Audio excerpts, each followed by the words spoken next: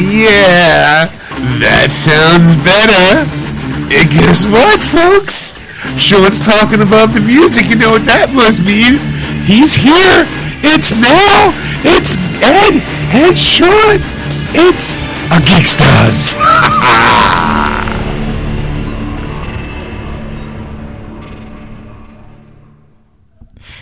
Welcome to episode 435 of Geeksters. I'm your host, Ed. I'm your host, Sean. The boys are back in town. I have to kind of... Okay, folks. Hi, welcome to the show, everyone. It's my job now to get you up to speed because we had a great, first hour, but guess what? Didn't record. Ed and I are finally back in Two Bib Production Studios. And we basically forgot how to do this. I'll recap. Ed and I are not used to wearing pants. Okay. Ed bought pre-ordered the Mandalorian rifle from Nerf. It looks ridiculous. It doesn't look anything like it. But it's kind of cool, makes sounds. I held it. Felt like a Nerf gun, except extended.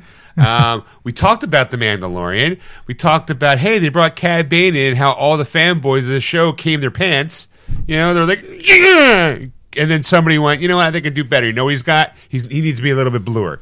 And then in the middle of all of that, Ed starts running around like a chicken without a head, and he's grabbing a monitor, and I'm trying to stretch it out because he's doing stuff. I'm making him laugh, and, you know, it's on the fly, and it's live. He plugs the monitor in, turns everything on, goes, shit, we're not recording. Or it was recording, and then it wasn't recording. And it's like, okay, well, fine, let's start over again.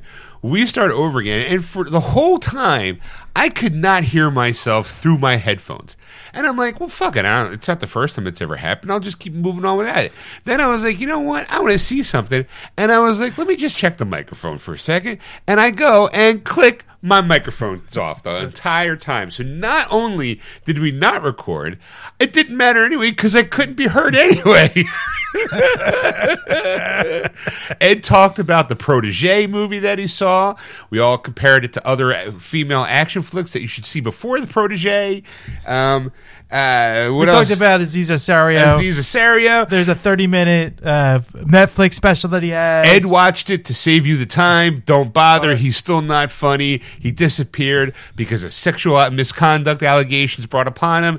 And then he kind of was like, instead of bringing it, but that was before, it was in 2018. And, 2 years later, holy shit, the world decides to fold in on itself because of the pandemic. And he thought he can get away with it. Yeah. And he thought, well, if I go back to my stand-up comedy, excuse me, I burped because I have soda in me. He'd be like, oh, no one will notice. And maybe, yeah, but you know what we're noticing there, Aziz? You're still not funny. And I said how in Park and Recs I can't watch the show because he's in it, Amy Poehler's in it, and I really don't find them funny. I think Aubrey Plaza, which I remember her name now this time, and Chris Pratt are funny, and Overman or Opperman, whatever. Nick Overman, who, by the way, is married to the woman who played in Will and Grace, the drunk one. Yeah. Who then had her own show. Damn. And still has to look up something. Jeez, I can't think of her name. It's not even on the tip of my tongue. It's kind of like three tongues back. It's like I can see her face. She kind of talks kind of nasally. Yeah, hey Jack. Her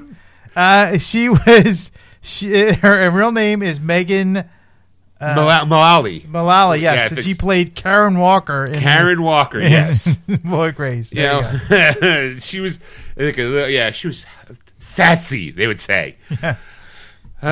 What else we talk about here? So the Protege. You pretty much caught us all. Up in what, 2 minutes? You're welcome. And what else you do this weekend? That was it. How about you? It's now your turn. Okay. Well, I lost an employee. Did you? Yeah. I mean, I know where he's at. He's just not doing the job anymore. Oh, okay. He decided to quit. Typical normal gripe. It's his right. I'm not going to hold it against him. It's not that. So now I'm in the process of interviewing people to kind of make some to kind of fill a void almost. Problem is that sometimes the people who apply for jobs don't know how to apply for jobs. Like, Ed, when was the last time you were on a job interview? Or when was the last time you had did you ever have to interview somebody for a job? Yeah, I did actually. Well, I was part of the interview process, you could say, because I had to ask questions and, right. you know, and get my, you know, get kind of my feel of what this person will be like, you know, because usually not the first interview, usually like it's like the second interview, like I'll be a part of that group, because now it's like, well, let's see, like, do you have any technical skills? Because I'll have to ask those kind of questions. So I've been a part of that process. I haven't been on an interview in 20 years, so let's put it that way. I will be 100% honest with you, Ed. My interviewing skills are not the greatest when it comes to job interviews. I can be a good interviewee, but not a good interviewer. All right? So I kind of have to rely on a personality. And in my job, you need a kind of a personality because you need to talk video games, you need to talk systems, things like that. You know, like it would be personable to a degree. Some are very personable, but you always seem to remember the bad ones. And did I have a bad one yesterday, Ed? I won't bring up the names. It was a girl, and not that that's a whole against her. We get girl gamers in all the time. Right. You know, emphasis being on girl gamer. She came in. I felt like. Did you ever have like? You and I are both married, but I'm going to try to test your memory, Ed. Did you ever been on a first date so bad that it's uncomfortable and you go, I don't know how I got here. I wish I could turn back time and just put a bullet in my head to save myself the agony of what I'm going through right now. I wouldn't go that far, but I'd be like, I'd rather zig than zag. That would probably be put a bullet in my head. But yes. This girl came in, and I felt like she was there just to be polite. Like when I called her to see the place to make the interview, first thing right out of her mouth was, "How much does the job pay?" I mean, really, that depends on the position, but why don't you come on down and we'll talk about it. So she comes down and she sits down in the chair right away. Leg gets crossed over, her arms get folded, and I'm like, oh, this is going to be like pulling teeth. What brings you in? Usually the first question I like to ask is, why here? What made you congregate towards the wanting to work in retail in the gaming industry? Oh, I just saw the ad. I figured I'd apply. Okay. What systems do you have? I don't have any systems. You don't play video games at all? Well, no. I'm like, oh, okay. Well, I mean, it's not it's uncommon, but you can kind of work with that a little bit, kind of. Right. She's like, why do you have a PC? I'm like, oh, that's awesome. What do you do with it? I play Stardew Valley. What? I'm like, that's awesome. I've heard of the game. How would you? But I've never played it. So why don't you try? If I were to come into the store and ask, like, hey, I've heard of this game. Could you describe it to me? And I'm trying to get like a conversation going. She's like, well, you work on a farm and you kind of like you do like it's a farming simulator type job. Okay. I call it a chore simulator, like Animal Crossing, or where it's like you got to do a certain bunch of stuff to kind of feel like you've accomplished something there today, and all you really did was mow the lawn. Right. You milk the cows and you went about your day. But the interview must have lasted maybe 10 minutes. Okay. Most uncomfortable 10 minutes I've ever had because it was like blood from a stone. I told Stacy, my wife, for those people who for some reason don't know if this is their first episode, I'm sorry. Welcome. I was like, it just felt like she didn't want to be there. Any kind of conversation, it was like left with like, it's like, so you like movies? Yeah. What kind of movies? All different kinds. All different kinds. Like, what's your favorite movie? I really don't have one. Oh my God! Like, can you give me something? Yeah. Something. You know, and I'm like, okay, well, I thought maybe they're not good with, like, answering questions. Maybe they're good with asking. So, got any questions for me? Like, I like to back and forth. Like, like maybe there's something we're not discussing that's in the back of your mind. Like, maybe you want to know about benefits. Maybe you know about hours. What was the pay again? It's between this and this, depending on the position. And what's your availability like? Oh, I go to school and I do this. And so my availability, I can't work this. I don't work Sundays. Well, can I ask why? Like, you know, just curious. There was no way they were going to work Sundays. Anyway, I like working Sundays. Right. Well, because I go to church. I'm like, okay, that's perfectly fine. Okay, that right there, you can stop right there. Right. You know, you're a churchgoer, fine. I completely get it. What's the point? And I just really don't want to work on Sundays. What do you do? I'm a DoorDasher. Okay, so you kind of make your own schedule in a way. You get to go do what you want to do during the time. I'm like, oh, like that seems interesting. Got anything for me? Like, give me something to work off. And she just was like talking to a brick wall, and I was like, this is really difficult. So, okay, well, thanks for coming out.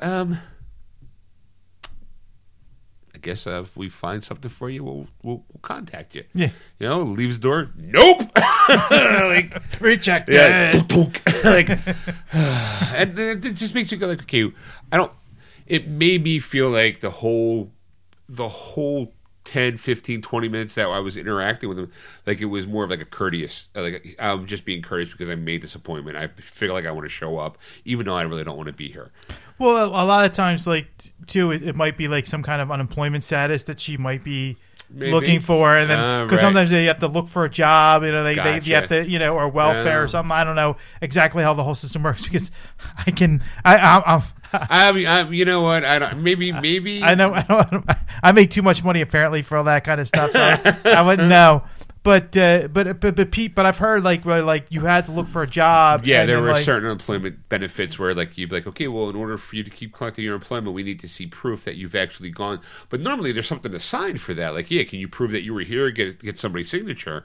And not even that. It was like that came in with like not even prepared. Like, I was always taught, and again, very old school, like, hey, you know what? Bring your resume with you. Right. Nothing. Like, I mean, they just kind of sat down, folded their arms, be like, okay, impress me. Right. Like, why do I want to work here? Yeah, tell me why I want to work for you. Right. That's not how this works. Like, I'm not applying for your job. Like, you're applying to work with me in my company. Like, it's like, impress me, boy. Tell me why I should grace you with my presence on a maybe 6-hour work week.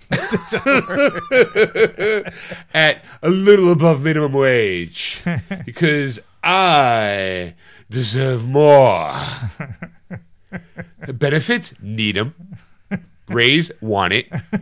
You didn't even get the job yet. I need at least 2.5 figures. Game doesn't start there. Like, peasant. Like, good day, sir. But you did. Nice, good day. I just like walked out. Like, I cannot peddle your wares at that price. How dare you expect me to be a gamer working at a game store? Huh? That's the thing. The most funniest thing I've ever heard. Though. Like it's like, look, I don't have an Xbox. I have a PlayStation. So if someone wants to come in and wants to talk about the Xbox, I'll do the best I can based upon my knowledge about talking to other people who have Xboxes. Hands-on experience, very minimum. But I'm willing to be honest and say that to somebody. But I'm willing to like, well, let's figure it out. And I'll Google and I'll talk about it. Go based upon my experience. But you owned a Xbox. I did at one point in time. I have owned some sort of video game system since the invention of video game systems. To be honest, yeah. Like, I mean, yeah. I go. Let's even that step further. I'm not expecting like people like that to come to your store, right? But you expect to go. Yeah, I have a Nintendo, you know, or something. You know, I play Bejeweled Blitz on my fucking phone. Yeah, I play Wordle. I play WordFi. Right. I play Scrabble or Words with Friends, and at least something that Candy Crush, man. I'm great. I said it. Like, I can play Minesweeper for hours. I am a master. Whew, yeah. When it comes to crossword puzzles, I'm the expert. I mean, it is what it is. Like I said, I don't expect like everyone to be rock stars coming in. I did have some good prospects. But I'm also in the process of going like, you know what, you're really, really good. I really like you. But guess what? I don't have a position for somebody of that stature. Like you kind of like a guy I talked to, he actually worked at Funko Land, to local, kind of before it was EB Games, right. And he's kind of a little younger than me, and I'm like, and he's been a manager for a bunch of stuff. And and I'm like, what? Like, your journey to get back to almost where you started is kind of fascinating, but you have all this experience and all this knowledge. Why do you want to be a basic ass bitch at the like? Why aren't you trying for something more? Like, and I told him, I was like, look, I don't think I have anything in my job and if in my store, and if it did, it's really going to be maybe like 1 or 2 shifts because I'm kind of full and we don't get a lot of hours. So it's like, maybe I'll pass you up like to my boss, and maybe he won't talk to you because there might be some better opportunity than here. Like, right. But I mean, that's my job, and I do have a bad customer. Well, before you go on though, because that to me I hate that. That's what I hate about employers, that kind of stuff. Because I went for a job at one point. I was out of work and I really needed a job. Like it's like right. I was like, I want to eat, right, sure. Like type of thing.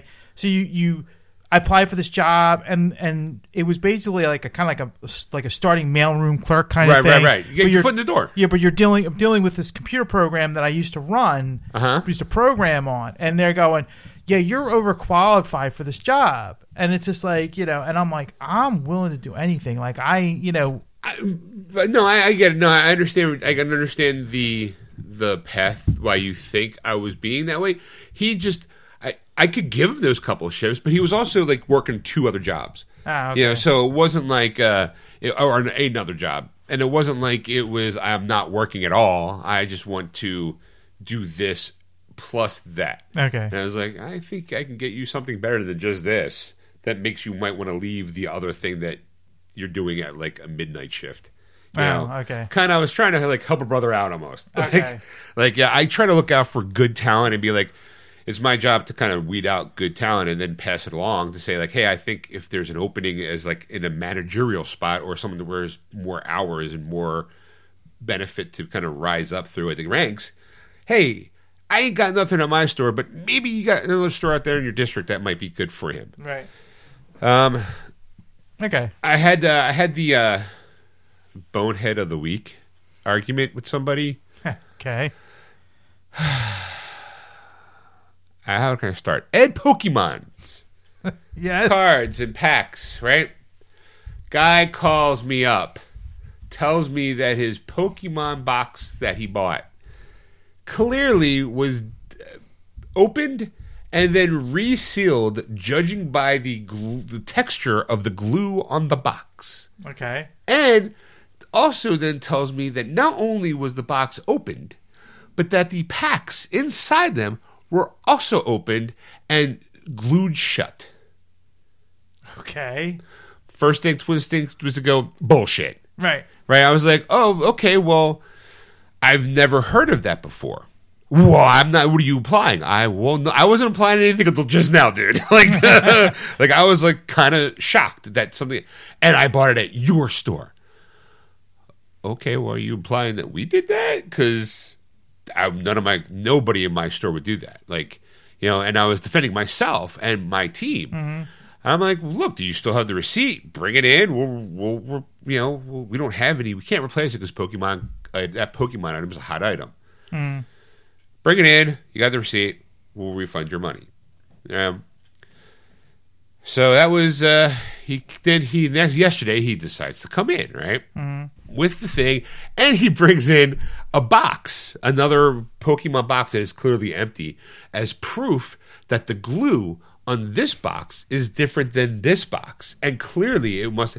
And I was like, I didn't want, like, right away. I was like, I don't care about that box. Right. It's not my job to think. I'm like, I don't sit there and go, dude, I used to work at a manufacturing company, and I know that sometimes the adhesive is not always consistent with what you think. First of all, you're implying that these two boxes that clearly look different were made in the same fucking factory and used by the same glue. Do you know how production works? Yeah. Like, maybe the company was like, you know what, we're trying to save some bucks, let's use a lesser glue. And that's the reason why sometimes if you walk along a shelf, you see kind of stuff hanging off because the glue's not secure enough. Right. Like I didn't feel like getting that. I'm like, so I'm going to ignore this part. Let me see what you got. I open it all up, and now the packs are foils. How the foiled are sealed, they're heat sealed. Heat sealed, hence that's the reason why you get the little crinkles in it. Right. So I was expecting to see, like, like glue all over. Not a single drop of fucking glue is on these packets. In fact, they're all ripped open as if someone opened them and went, I don't like this pack, I'm going to try this pack. I don't like this pack. Like almost, and I'm like, well, where's the glue? Where's the glue? Like, show me where show me, like, I'm taking the return either way, but you're telling me that someone was fucking tampered with. I need to see that so I can go, like, hey, I can go to my boss and go, this is the reason why I defected it out, because it was tampered with. And also to educate not only me but my staff to look for something in case if it's not as obvious. But he's like, well, I've never had this happen to me before. Then how do you know what it is? Like, and I'm like, okay, well, where's the proof here? Because all I see are just a bunch of packs that are torn open and not resealed. You know how much money I spend here? I'm like, doesn't matter. I'm like, doesn't matter, dude. It's like, wait, you know what? Take your money elsewhere. Because guess what? My company isn't folding because the packs that you buy every once in a blue moon is going to bring us down.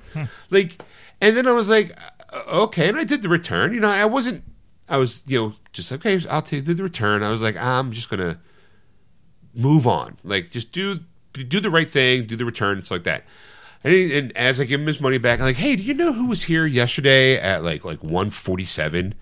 I'm like, it was probably me. I mean, I know I talked to him, so I'm like, it was most likely me. Why? Well, you're rude, and you're an asshole. And I'm like,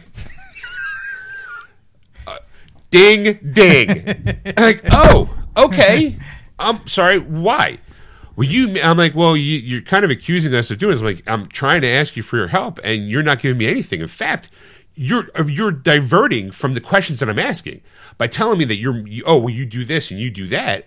And I'm like, sir, did you not get your refund?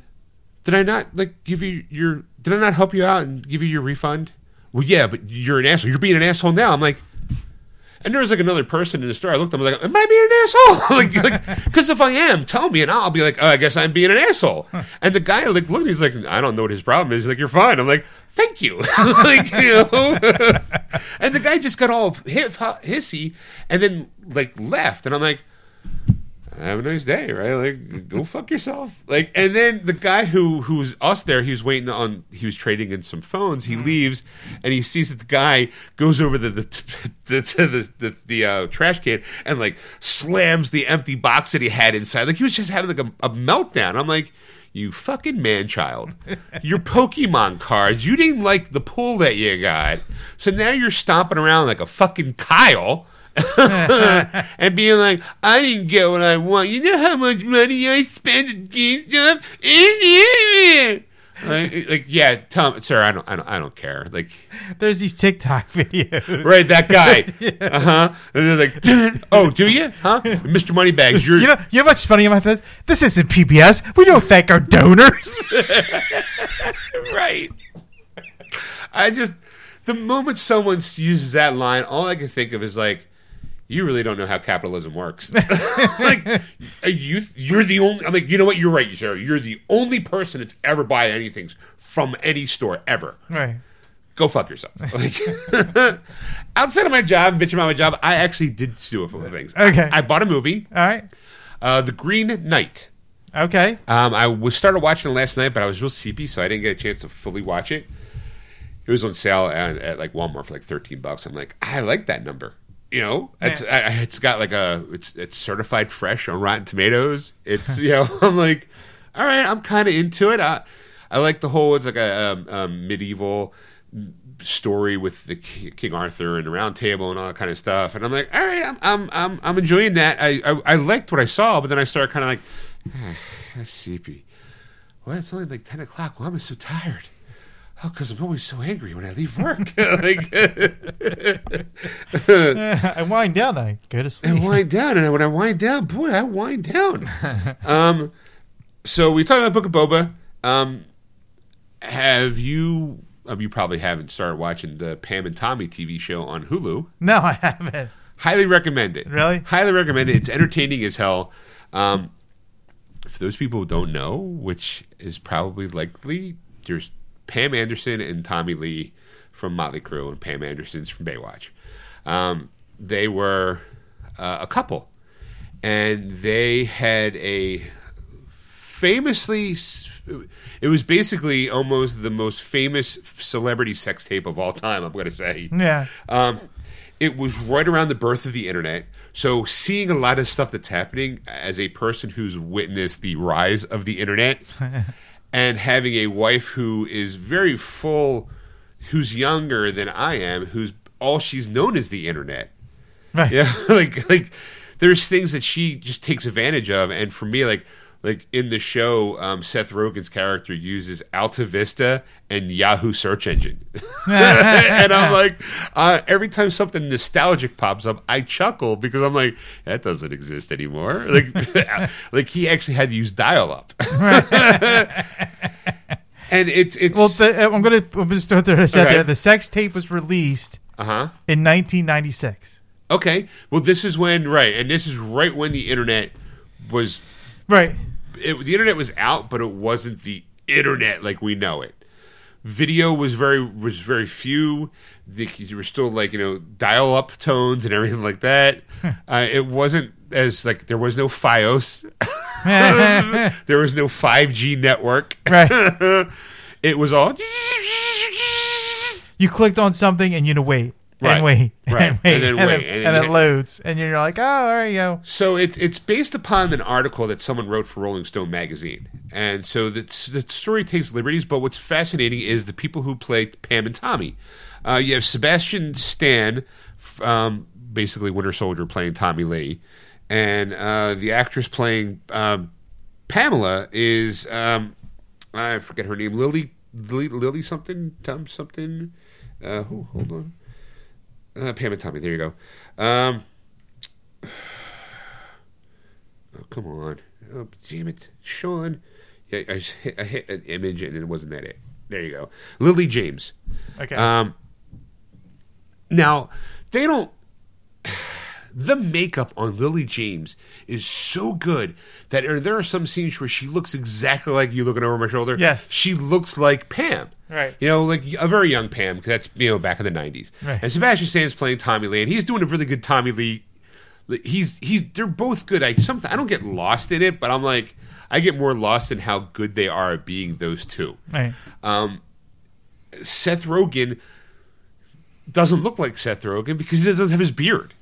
He shaved his beard for the role. And it looks like he lost some weight too, but mostly seeing Seth Rogen without a beard is a little weird. I mean, unless and he's not. He's acting and he's acting really well too.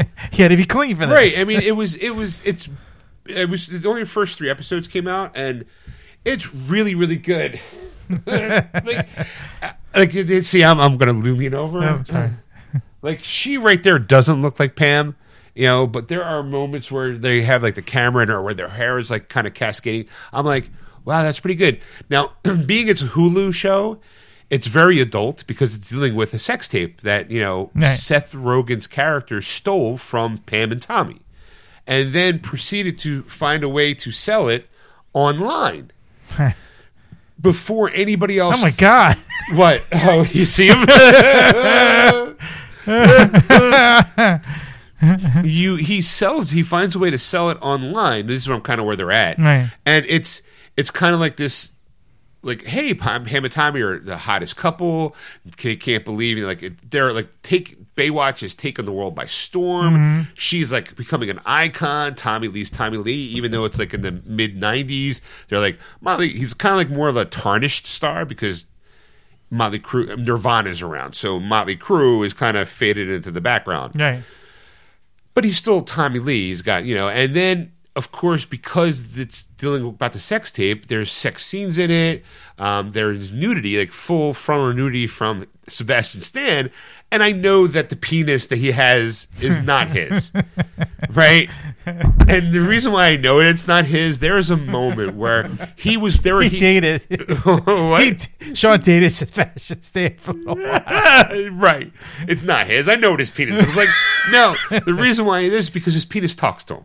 Oh, okay. All right, there's a moment where the penis moves, like, because Tommy has sworn that he wasn't going to have sex with Pam until they got married, and then there was a moment where like he was talking to his dick and he was thinking about marriage, and his dick's talking back, like, dude, don't do it. And he mentioned Heather, and he mentioned Carmen, like he mentions like a bunch of other women that Tommy Lee has dated famously, and who he was married to Heather Locklear at one point in time, and they bring that up. Like here's like a joke about that, and I'm like kind of enjoying the moment because I've been there, right? He lived through it. I lived through it, and I like the girl who plays Pam. I'm like looking at her IMDb. I'm like, she was Cinderella in the live action Cinderella movie. Like she's been in a handful of other things that I've seen her in, but she doesn't look like this because makeup, and I don't think I believe they're not her boobs. I don't know, like I think they got like a prosthetic of some sort, just like they did for him. But when they do, like, Seth Rogen has the sex tapes and they're trying to find a way to sell it at the moment, so they have like little clips, and like some of those clips, I've seen the Pam and Tommy sex tape. Full disclosure, seen it. Found it actually quite boring. It's a lot of I love you, baby. I love you too, baby. Now I love you, baby. I love you. And they're like on vacation, and there's a couple of times they have sex, but it's very intimate. Like you're seeing, like it's because at the time no one really had anything like this.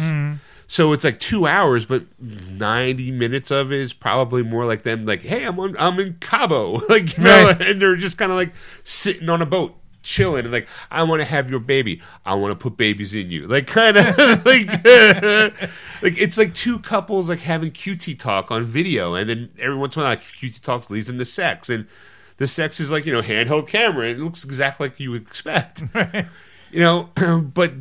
the show is kind of like paralleling like. This is what was happening to Pam and Tommy right before it hit the internet. And this was what was happening to the guy right before he found a way to make it hit the internet. And then they had to go to I'm not going to spook because I feel like you're probably going to start watching it. They go to a money guy. And when I saw who the money guy is, I started laughing hysterically. I was like, I can't believe you got that guy. Like, holy shit. It's in episode 3.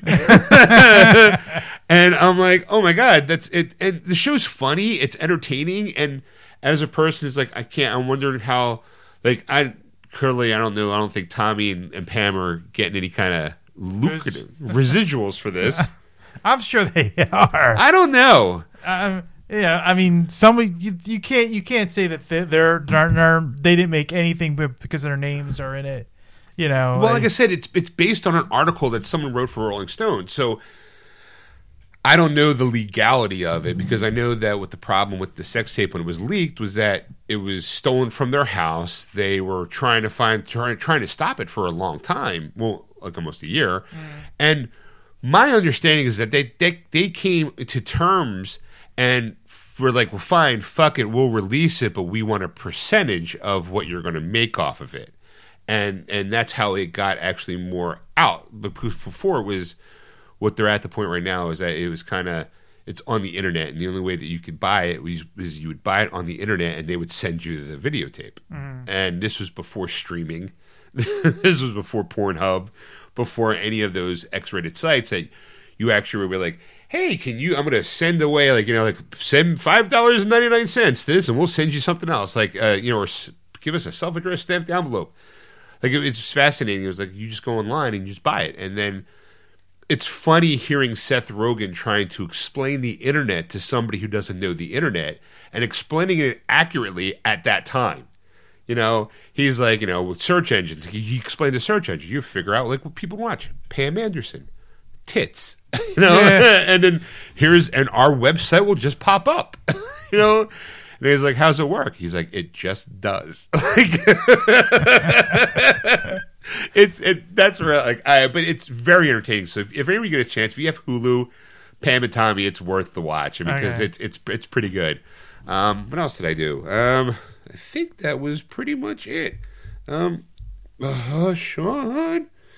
Oh yeah, I started watching Murderville with Will Arnett. It's on Netflix. It's a cute concept. Will Arnett's a homicide detective, and he has a trainee, a new partner every episode. But the problem is that new trainee never got a hold of the script. So they kind of have to ad-lib their way through the murder scene and then try to solve the murder. First episode right out the gate is Conan O'Brien, who is Conan O'Brien. And basically, you know, they even give him a name, like, you know, what's your name, Conan? You know, how you doing? And a couple times, because the way they didn't, it's not, I would say it's a polished show, but it's okay when Conan makes someone laugh. The person kind of like looks off to the side and kind of chuckles. And then sometimes Will Arnett got Conan pretty good, getting him to laugh on camera, like, and then, you know, when you got somebody, you just double down on the goofiness. And I'm like, all right, the show was cute and funny, so I'm like, all right, there's like Sharon Stone's on there, Dr. Ken Jeong, he's on an episode. I'm like, all right, I'll watch. I think he'll be pretty funny with it, you know. Sharon Stone, I don't know, like can she do humor? 'Cause, I mean, I don't. I mean, I've seen Basic Instinct too, but I don't think she was trying to be funny.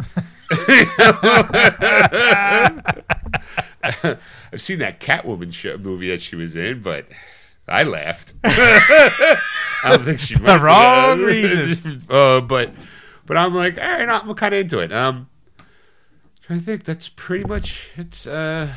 That's it. Oh, I did buy a external hard drive from my PS5. Oh, okay. Yeah, I popped my cherry on that one, Ed. I got a 4 terabyte external hard drive. I got at a decent price.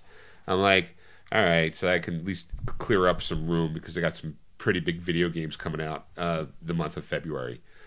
Speaking of, Ed, that's what I did. What's coming out in video? Oh, glad you asked. The recent little weeks. The first one I have to say right out the gate is this one. I was kind of surprised it was coming out, only because Disney Plus. I'm coming out. I want the world to know.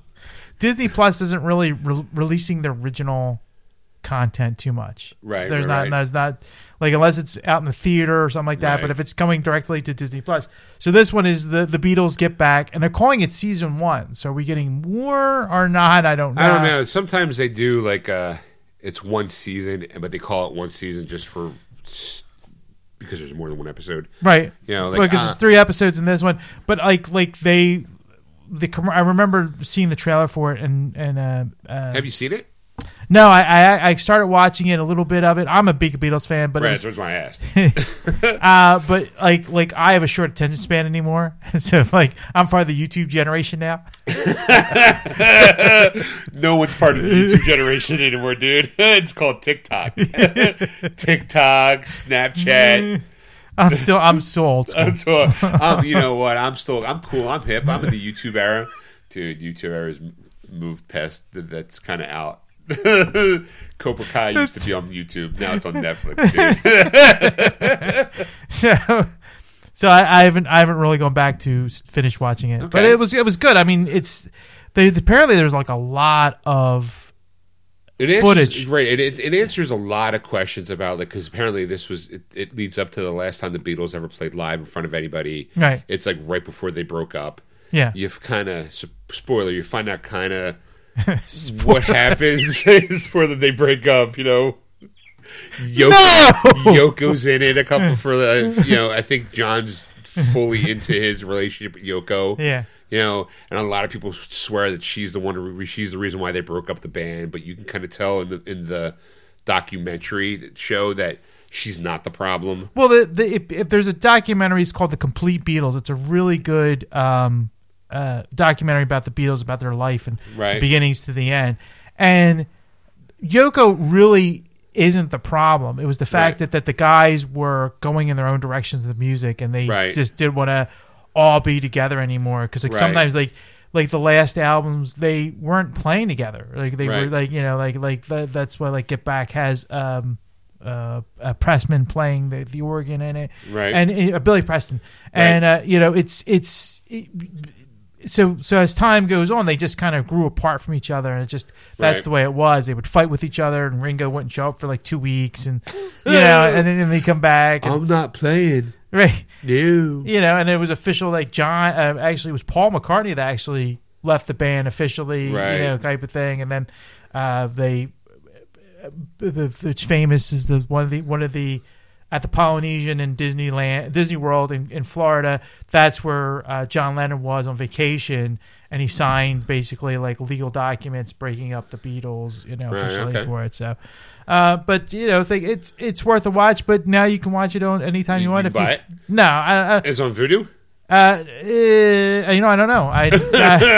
You know what? Well, it comes out this Tuesday, so you won't know until Tuesday. Right. Unless sometimes they have early release. Yeah. Right. I noticed.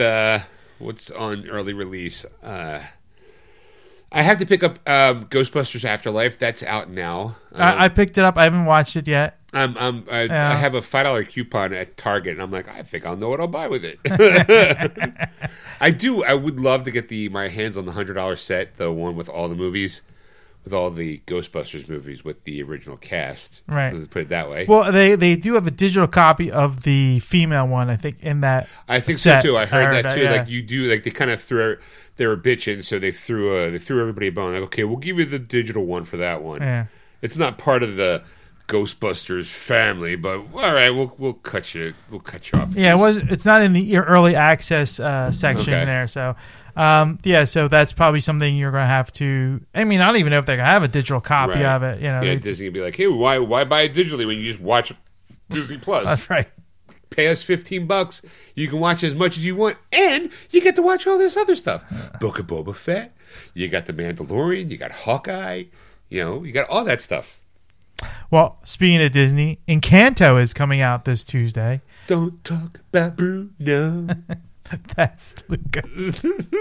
But close. No, there's what do you call it? Have you seen Encanto yet? Yes. I saw it in the theater. Right, okay, so what do you call it? The guy who sold Times, what's his name? Is Bruno. Oh, is that what it is? Yes. Yeah. Oh, my God. Ed, see, this is the problem. You don't live in a TikTok world. All right, what else? Resident Evil Welcome to Raccoon City is coming out this week. Welcome to Raccoon City. We got fun games. We got zombies eat your face. We know the names.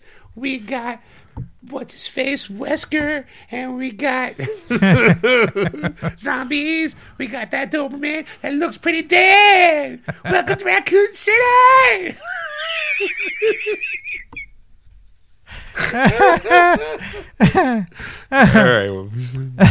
Next, yes, who we have is King Richard's coming out.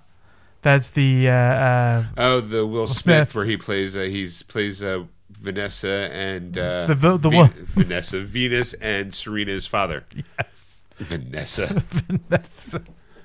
We also have a DC movie. It's called Catwoman Hunted. Oh. It's a Japanese anime, so I have to put that out there. I see trailers of it. I think the animation looks great. It has Batwoman. I think it's on is it on HBO Max? It's like, I don't know. Let's go find out.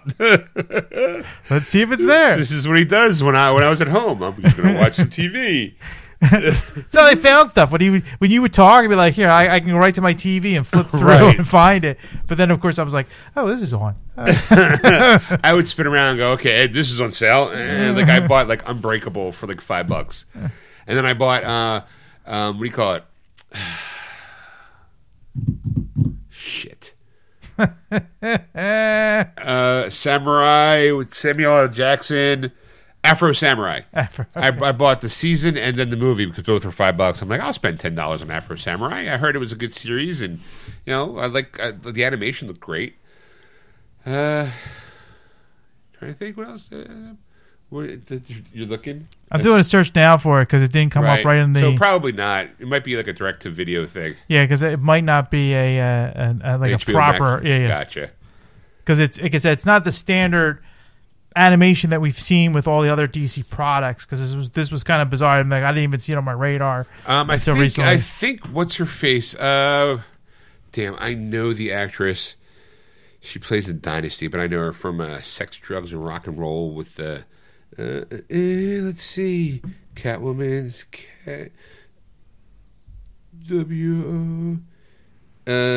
Catwoman Hunted. Yes. Okay, it's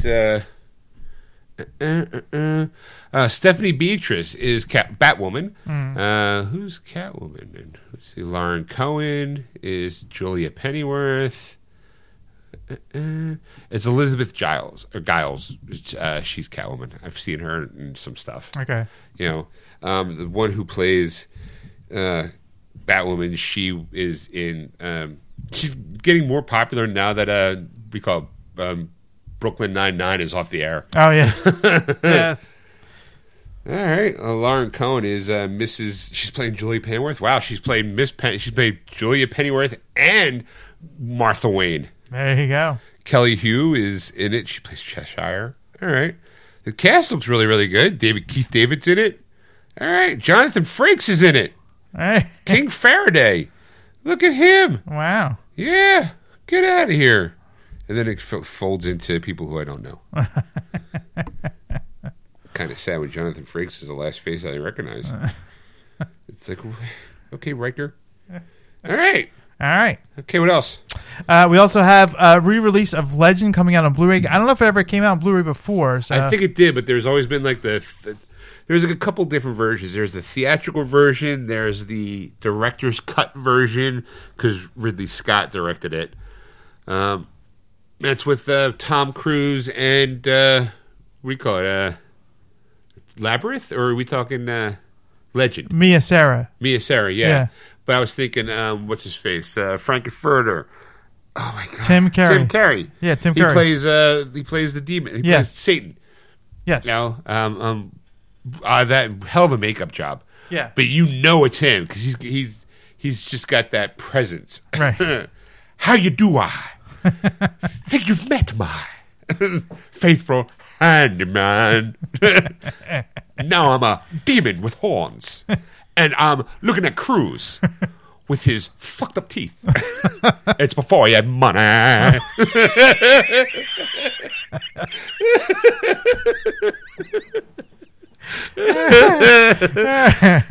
right. What else? The original Murder on the Orient Express is coming out on Blu-ray. Ooh, so I like that. Yes. That's why I keep circling around digitally, but now I know it's coming on Blu-ray. There you go. Tick that off my list. This one is an old 70s one that is Chevy Chase. It's called Foul Play. That's with is Goldie Hawn in it? Yes. Okay. Yes. Never saw it. I just know that I know I can see the cover. It's Chevy Chase in like a trench coat, and she's behind him with her arms like over him. Yes. Right. Yeah. That's it. It's that cover is burned in my, and I think he's like a detective, and he's trying to solve a murder, and hence the phrase "foul play," and it's a comedy. Yes. There you have it. I just surmised it. I give it a 38 on Rotten Tomatoes. This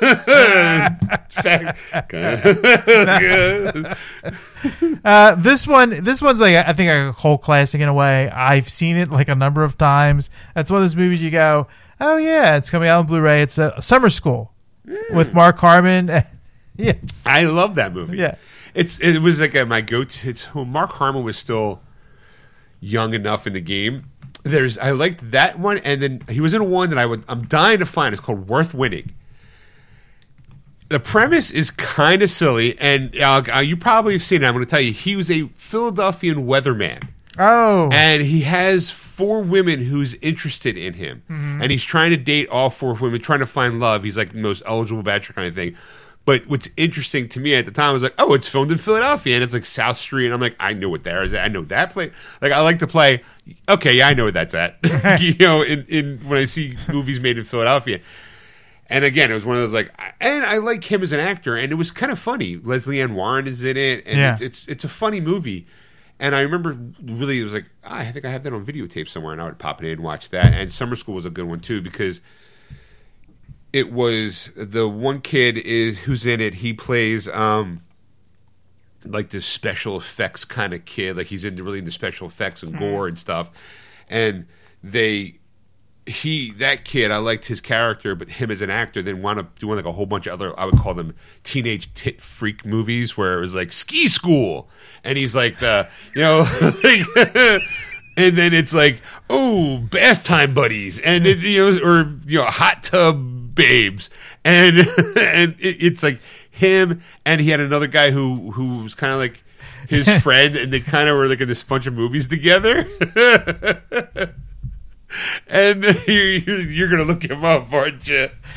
Because he's in Summer School. He's in Summer School, right? But he's like a third-tier character, right? He was a student, right? And and he wound up being like, hey, here's Ski School, and then there's like Summer School, summer camp, and it's like all these kind of where he was like the underdog and the wild, like the funny, sarcastic character, like poor man David Spade almost.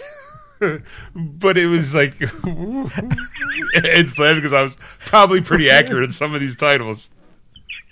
No, but I know because I remember Ski School, right? As I've seen most of his movies. There's one he's like an alien or something like that, right. And he's like goes to like some kind of thing, but I can't remember his name to save my life, and I'm not sure if this is the guy because this is him. It's Dean Cameron. Dean Cameron, there you go. Yes. No relation to Kurt. He's lost his hair. Yes. So he's bald. So because he used to have these flowing locks. He was very pitch black hair and fuzzy eyebrows. And I think he was a vampire or like something or whatever. Apparently he's in Straight Outta Compton. So. Straight Outta, okay. I have that movie. I have to be like, I have to watch it again going, oh my God. There's that guy. But if you go back to the 80s, he was in like way back. You got to go back to the 80s, and it was like, hey, if there was any kind of movie that was R-rated and had topless women in it for just no, like, hard bodies, something just stupid. Like, I would call him, like, hey, look, I'm a teenage boy. I'm going to watch a movie because it's got topless girls in it. I don't care if it's funny or not funny or if it's scary. It's got nudity. Ski School. There you go. They came from outer space. Actually, it was a TV series. Okay. So he was B. Yes. Then there was Miracle Beach. Of any chance for women to get topless. Like, oh, look. Ski School, too. Apparently there's a sequel. Yep. I didn't know there was a sequel. Now I have to find that. I think I saw them both. But again, it's like, oh, look, we need topless women in a hot tub because it's cold out. Oh, here's a perfect chance to get women naked. It's the 80s. Woo! Yeah, he was in a series called Fast Times. I guess it was like Fast Times over John High. Okay. Yeah, he was Jeff Spicoli in Fast Times. He ended up playing Jeff Spicoli. He was in French Paris. He was in Prince of Bel-Air as a movie. That was a TV movie. He was Willard in that. Okay. Yeah, there's not as much. Like I guess he didn't want those credits on his IMDb. Either that, or he just once he started losing the hair, he's like, my career's over. No, he's been on a lot of stuff since the 90s and all. Right, but you just don't. He's in Highball. He's the Magician. Right, he's gotten third-tier actor, like walk-on guys. Like, hey, he's the guy who gets you to the other guy who gets you to the suspect in Law and Order. Like, he's not the suspect. He's the guy who gets you to the lead suspect. Yeah, because there's a lot of one-offs series in the 2014. I bet you he's in a CSI episode somewhere. NCIS. There you go. Close enough. Some procedural crime show. He was in Psych. He was in Psych. All right. I like Psych. I mean, I'll start watching that every once in a while. I'll probably come across him. So there you have it. He's coming to Summer School, though. That's where I first saw him. Fell down that well. What else is coming out? Or is that it? Or is there more? There's more. Okay. You just threw me off. Sorry, I threw you off the one guy. Because I'm like, as soon as you start talking about, like, I know who he's talking about. And I just can't think of his name. All right. So coming out on 4K this week, Star Trek, the original 4-movie collection. So I guess 1, 2, 4 is coming out. Spider-Man trilogy. They always stop right before Shatner's director. It's like, first one, 4K. I saw they're doing a transfer. Okay. First one, not so good. Second one, Wrath of Khan. Awesome. Third one, Search for Spock. Fourth one, Voyage Home. Awesome. Yeah, we don't talk about the rest. Yeah, but there's the one where why does God need a spaceship? With Shatner's directorial debut, Star Trek V, The Final Frontier. We don't talk about that one. I enjoyed it for what it's worth. And then the sixth one, Undiscovered Country, and then that was it. Yeah, and then it moved on to the next generations. I need my pain. I want my pain. I need my pain. Spock, I need my pain. Excuse me, why does a god need a spaceship? Purely, I have no idea. Watch Star Trek V. You'll enjoy it. I'm telling you. You'll laugh for the wrong reasons, right, but you'll still enjoy it. Spider-Man trilogy is coming out on 4K as well. So I think it's all the 5 movies that are coming out. Then we have Stargirl. The complete second season is also coming out this Tuesday. So who cares? Okay. Are you even watching that? No. Yeah, me either. I'm trying to watch the last season of Flash.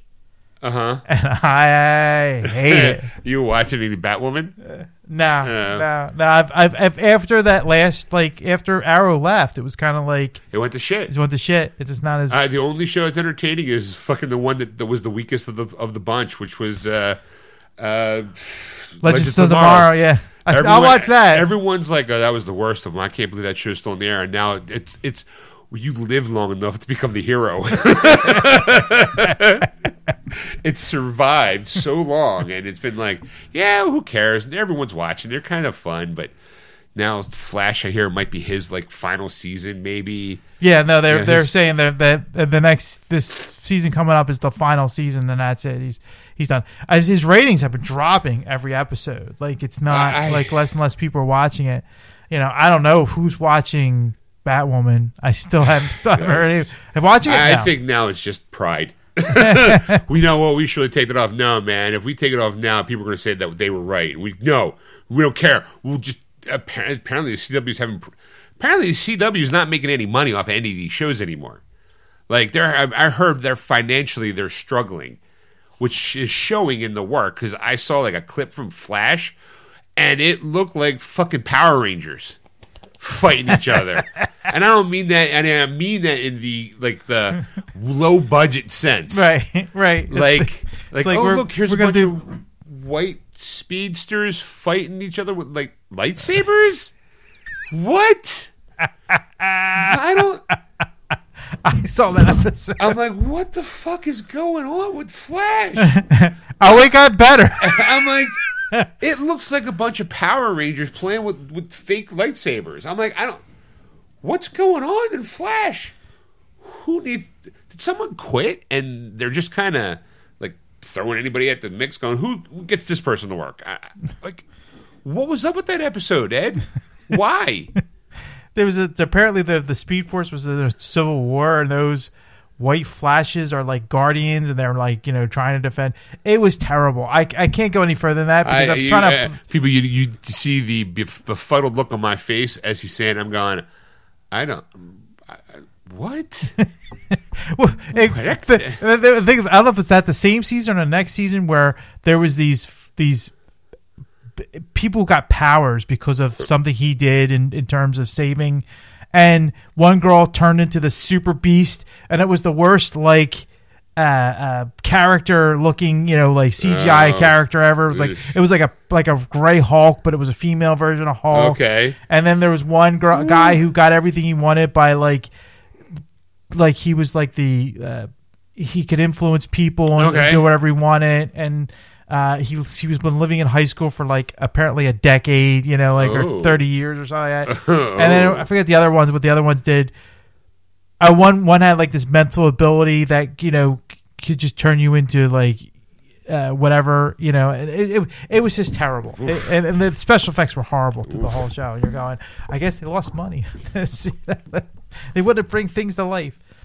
What else? So that is it for TV and movies. Let's move on to video games. Oh, there's Jack Squat coming out. I got 1, 2, 3, 4, 5, 6. I got 7 things coming out, so I don't know if that's Jack Squat, but it probably is. You ready? Yep. Ollie World, developed by Roll7 and published by Private Division for the PS4, PS5, Xbox One, Xbox Series X, Switch, and PC, and that's coming out Tuesday. The skateboarding game. Okay. All right. I was kind of hoping that because I was like, Ollie World? Yeah. All right, what else? Ollie Oxenfree. Situ, developed and published by Stolecap. Is it SIFU? Yes. Sifu. I heard Sifu. That. Yeah, it's I think Asian for teacher. I think. It's like a fighting game. Okay. It developed and published by Stoke. I heard that one's Slowcap, sorry, for the PS4, PS5, and PC. And that's coming out Tuesday, I think it's going to be a sleeper hit. Okay. Then we have Action Arcade Wrestling, developed by Vidco Game Studio and published by Reverb for the Switch, and that's coming out on Tuesday, February. Quick, maybe we can beat WWE. That comes out in March. Let's put our game out now, so that way people will buy it. All right. Get all hopped up. Backbone, developed by Eggnut and published by Eggnut. That's what it is. Eggnut. I wanted to make sure I said that right. Eggnut made a game called Backbone. What are you, chicken Eggnut? And published by Raw Fury for the Switch, and that's coming out Tuesday, February 8th. Okay. Then we have Crossfire X, developed by Smilegate and Remedy Entertainment and published by Xbox Game Studios, Xbox One, Series S and X. That's coming out Thursday, February 10th. All right. And then we have Edge of Eternity, developed by Midgard Studio and published by Dear Villagers for the PS4, PS5, Xbox One, Xbox Series S and X. That's coming out Thursday, February 10th. Then we have Kingdom Hearts 2.8 Final Chapter Prologue, developed and published by Square Enix for the Switch, and that's coming out Thursday. Right. And then we have a re-release of a re-release. And then we have Kingdom Hearts HD 1.5 plus 2.5 remix, developed and published by Square Enix for the Switch. That's coming out on Thursday as well. And finally, Kingdom Hearts 2, published or developed and published by not 3. Oh, I'm sorry, my eyes are not good. It's 3. It is 3. Okay. Kingdom Hearts 3. Like, they're giving every single Kingdom Hearts except the final one? Kingdom Hearts 3, developed and published by Square Enix for the Switch, and that's also on Thursday, February 10th.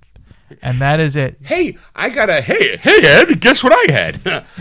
Last night I was going through, because I got the extended hard drive for my PS5, I'm transferring stuff, and I was going through some old games, and I was looking to say, oh, there's a big giant sale, and there's the you don't have a PS5, and this is for probably for the people who do have PS5s.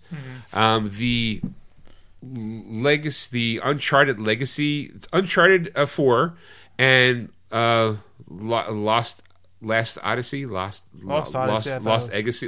I don't know. It's the last 2 fucking games that they made, that a Naughty Dog made for the Uncharted series. They remastered them and put them out with the PS5, right? Mm-hmm. And it's 2 games in one. It's not the whole Uncharted series. It's just the last 2 games.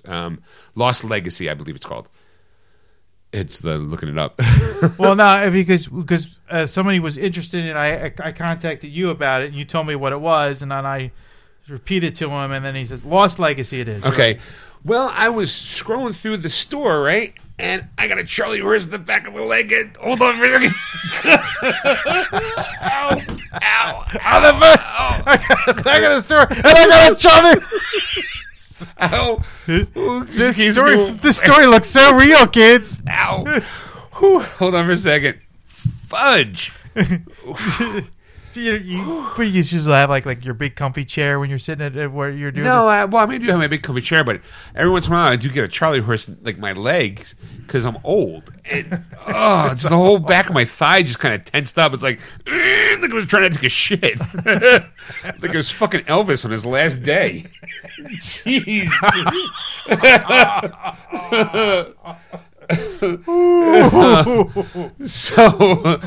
So I was scrolling through the video game section of my PS5 of games, and I noticed that I could buy the digital upgrade for the 2 games for $10 because a long time ago when they gave out when the 4th one was out, when I was working for my company, they gave me a free copy of it, and I downloaded it. I think I played a little bit of it, but because it's in my history of purchases, it was like, oh well, if you've ever bought this one, Uncharted 4, or The Lost Legacy, or the digital bundle, you can upgrade to the 2 games for $10. And I'm like, I got $10. I got room on my PS5. All right. I was like, I never played the second one. I played maybe a little bit of the 4th one. I'm like, you know what? $10 for $10, why not?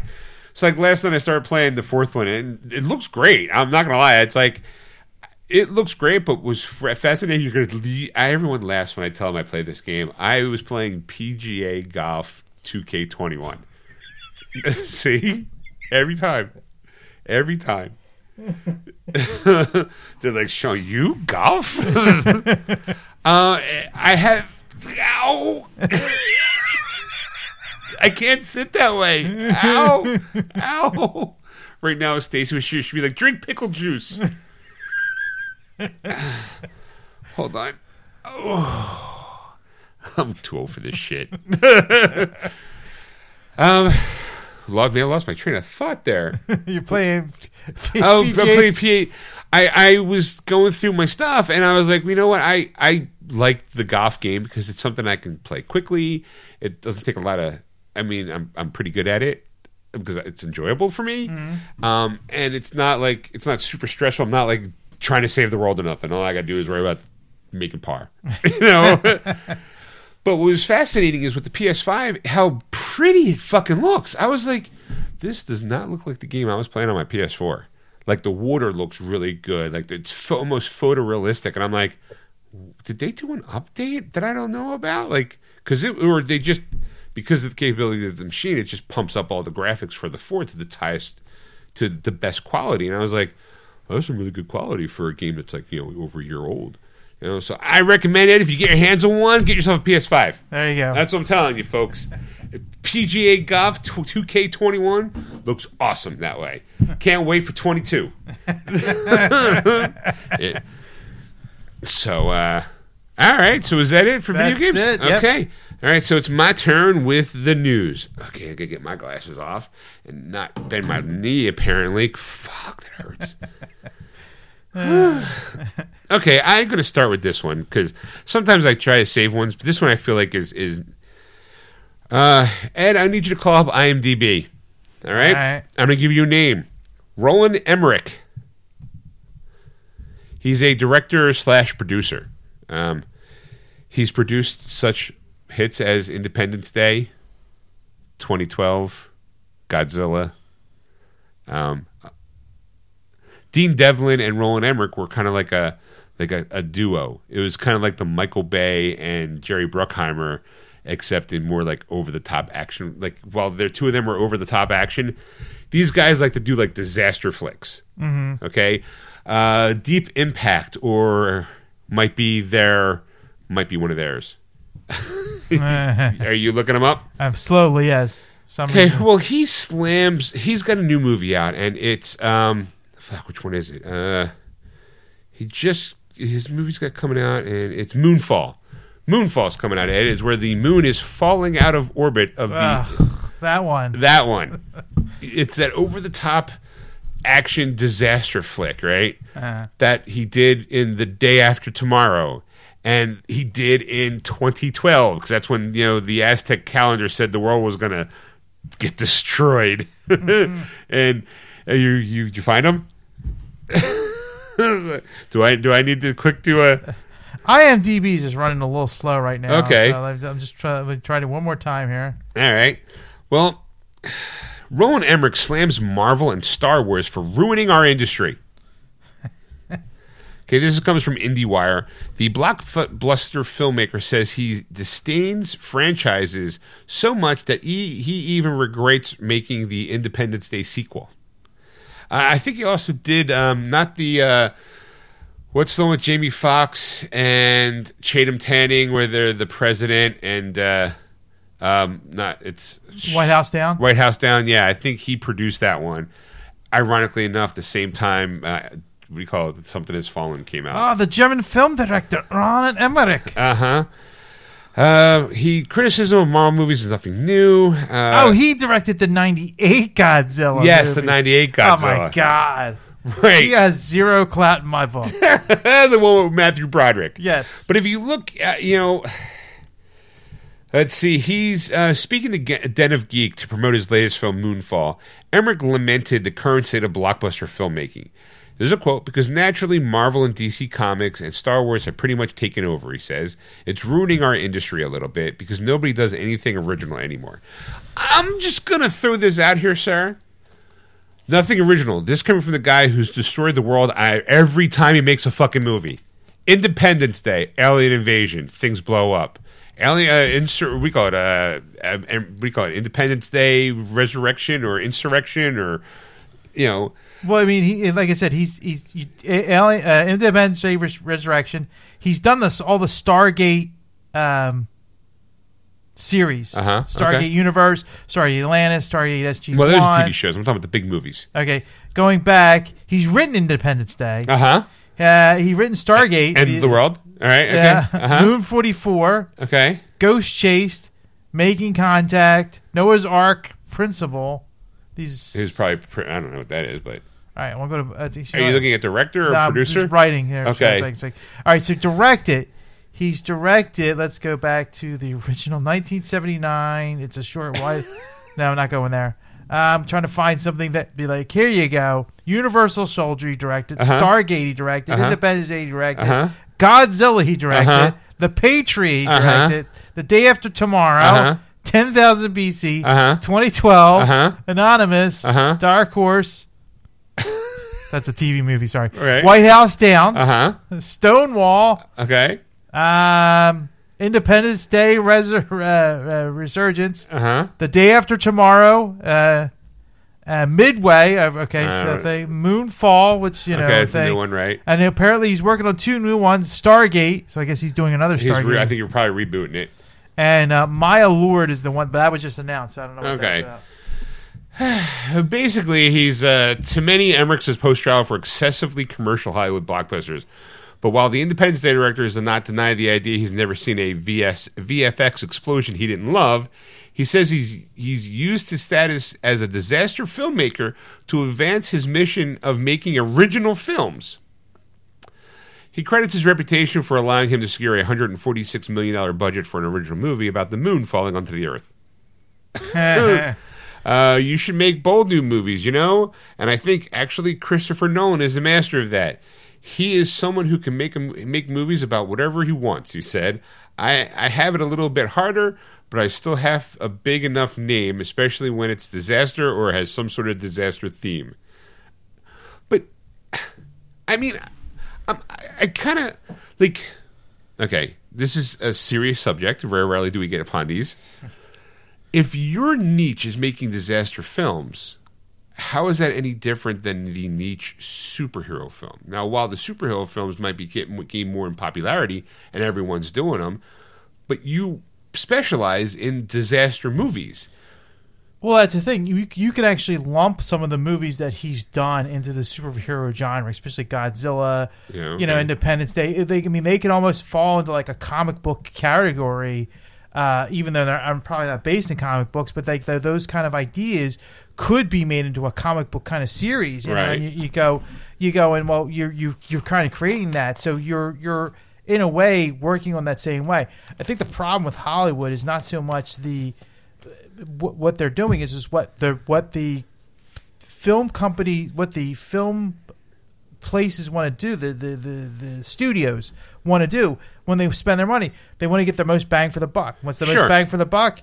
Warner Brothers and Marvel is doing Disney's doing it because they're doing these movies and they're the ones that are dominating box offices because everybody wants to go see Batman. Everybody wants to go see Captain America, and so on. So you're having this hard time filling those other spots. But I mean, it's like there's movies, like I said, The Protege. Like, I wanted to see that movie. I saw it came out. It came and went like a flash. Right. And, of course, I'd also blame the pandemic now at this point because it's just like it's hard for me to go to a theater now, wear a mask for 2 hours, and worry that, am I seated next to somebody that didn't even bother getting a shot or whatever. And I know, like, that's a whole argument, whatever.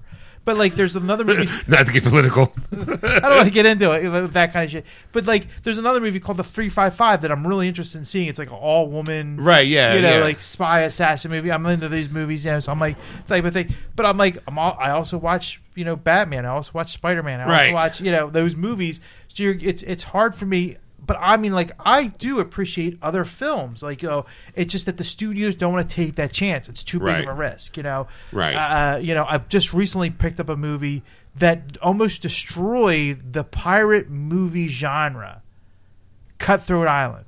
Oh, yeah. I thought you were picking Pirates, the porn movie.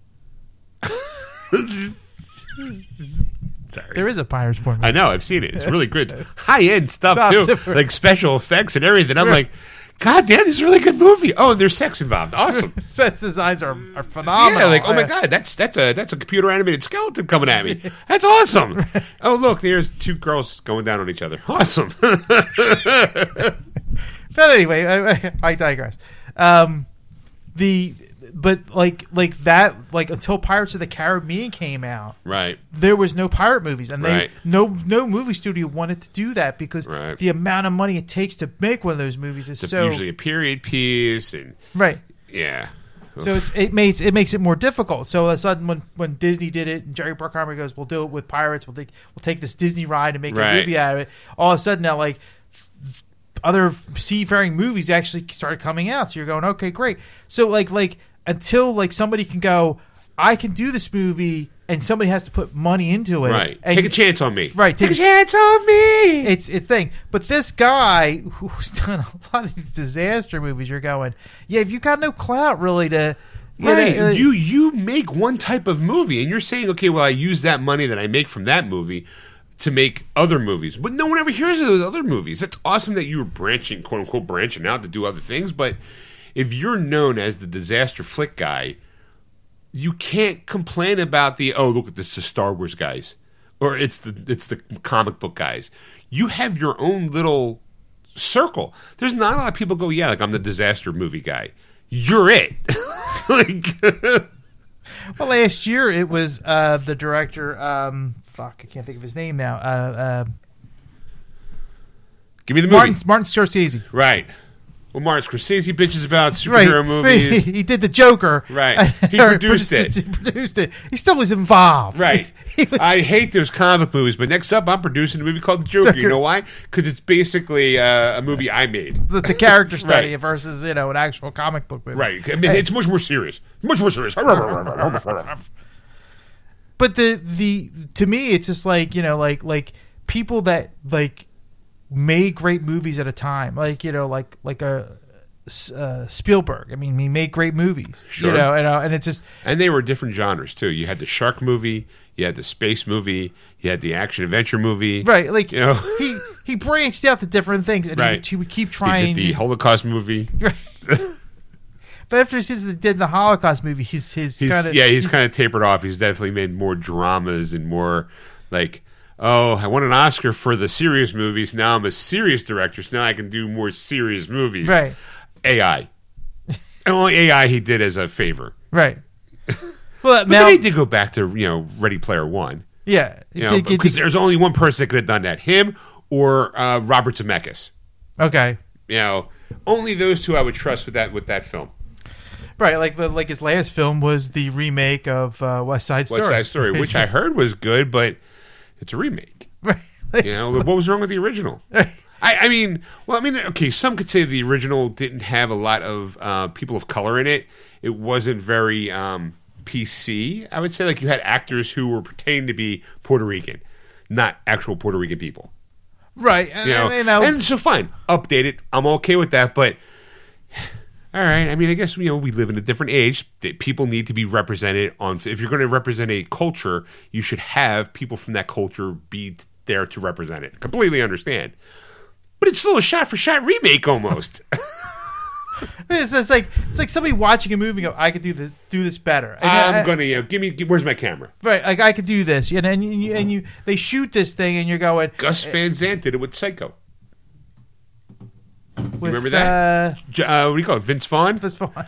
He was like, after he makes all these movies, what do you want to do? I want to do a shot-for-shot remake of Psycho. And he was so big, they're like, yeah, go ahead. That's the thing. Like, they get so big for their britches, they're like, yeah, we'll just write you a check. Right. It's like, it's Steven Spielberg name. Even if it's a flop, it'll still make like our money BFG. Back. A Big Friendly Giant, I think it was. Yes. I always think Big Fucking Gun, but that's because I'm a Doom player.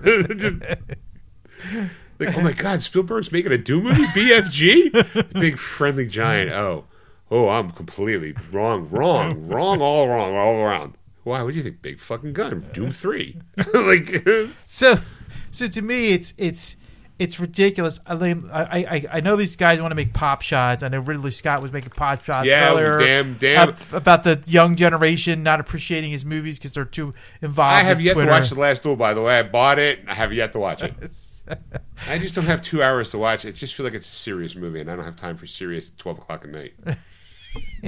But the idea is that like these people are getting tired because they're getting their ass kicked by comic book movies or space movies that are space opera movies that were around for so long, and they're going, I'm losing the fucking I'm losing the fucking Captain America.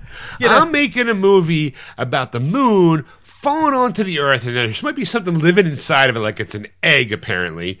And have you seen the trailer for it? Yes. But you know what I'm getting beat out? Fucking talking raccoon. Shang-Chi. The Ten Rings. Somebody nobody cares about. This guy. I don't understand. People are going, he's a Marvel character? And I'm getting my ass kicked by this guy. I'm getting my ass kicked by movies that are streaming. Yes. I'm trying to put my movie in theaters where my moonfall needs to be experienced in the theater.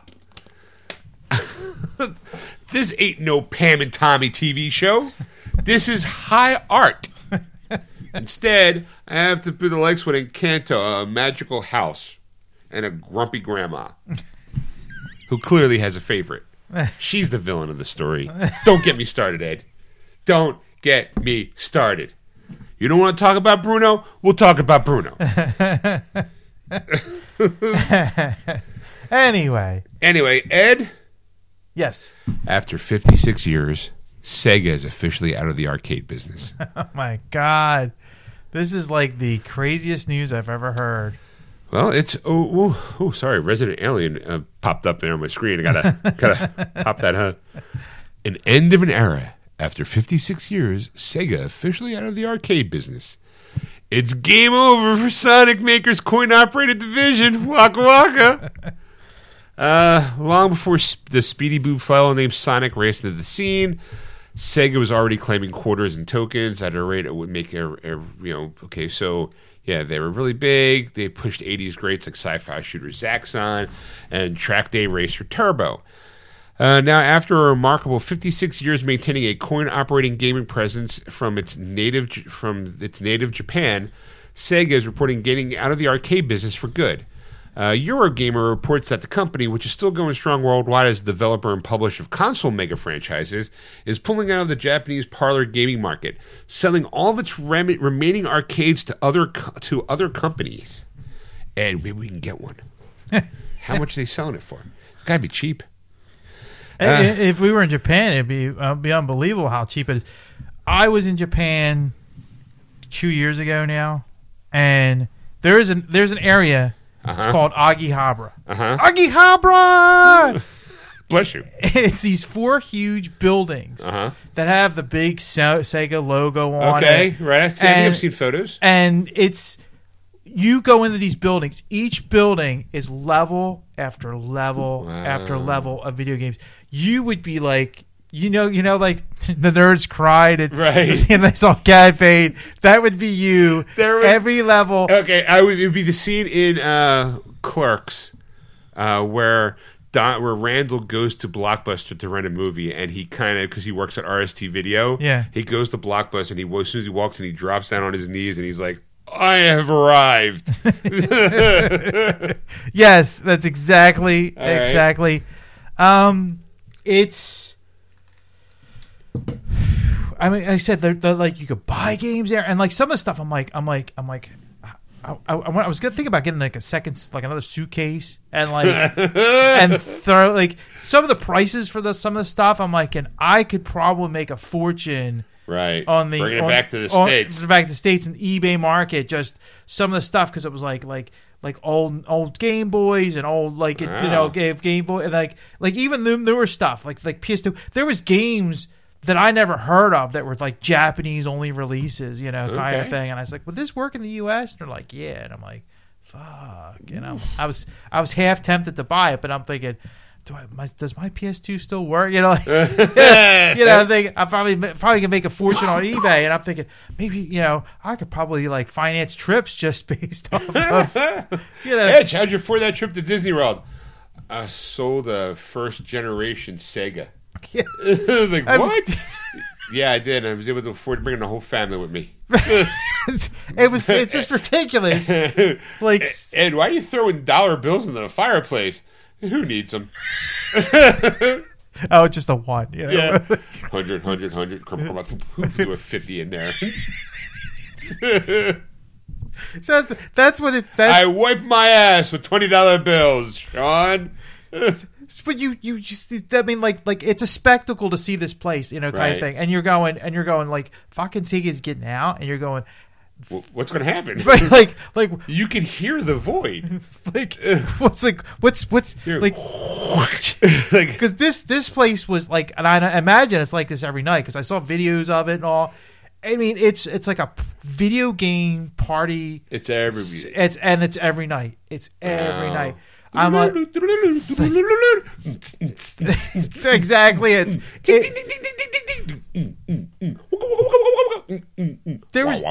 There's a game that Seal plays now that she played in Japan, and she like went gaga. We spent like hours sitting there, and I was playing other games while she was playing this game.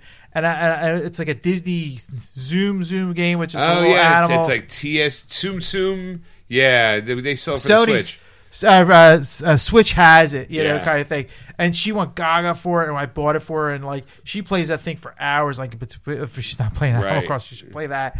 And it's just amazing. And it's just like you're going, how is Sega getting out of this? Like this is mind blowing to me. Like what are they going to do? Does it say what they're going to do after they get out? Well, it says via Eurogamer's report, Sega has sold the remaining shares of the arcade business to Genda Incorporated, which will rebrand all the Japanese arcades picked up in the acquisition under the Jigo brand banner. The crowd-curbing effects of the COVID-19 pandemic already had prompted Sega to sell 85% of its arcade shares to the same company back in late 2020.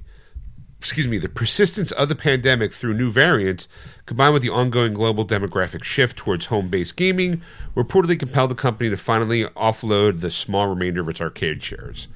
Sega's been in the arcade business for so long that its first games weren't even what we would think typically of straightforward video games.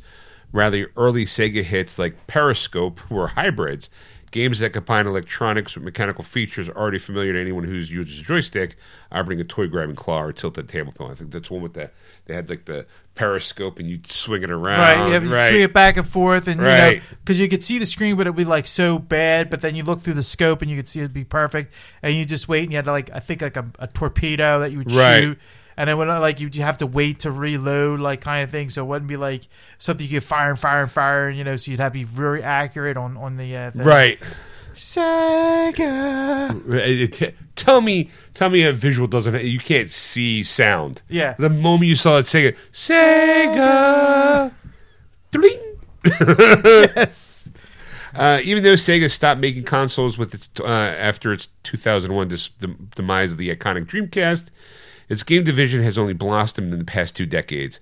In addition to a sonic renaissance that spawned a major movie hit and an upcoming sequel, the company maintains a sizable present-day video game franchise lineup that also includes Sega-published hits like Bayonetta, Shenmue, Valkyria Chronicles, and the Yakuza series. Which I did. I did like that last Yakuza game, the one that I played, Judgment.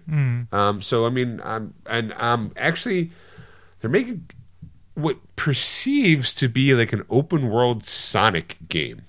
I don't know how that's going to work, but it looked like. Wait, so it's kind of like, imagine like Zelda, except you're Sonic and you're running through stuff and you're picking up coins and like, how's that going to work? Like, am I going to? I'm like, well, whatever. I mean, I'm here for it, Ed. I'm here for it. So sorry, Sega. Sorry to end of an era, Ed. Yeah, that's so weird. Last week we talked about what do you call it? Drawing a blank here. Microsoft buying Activision and yes.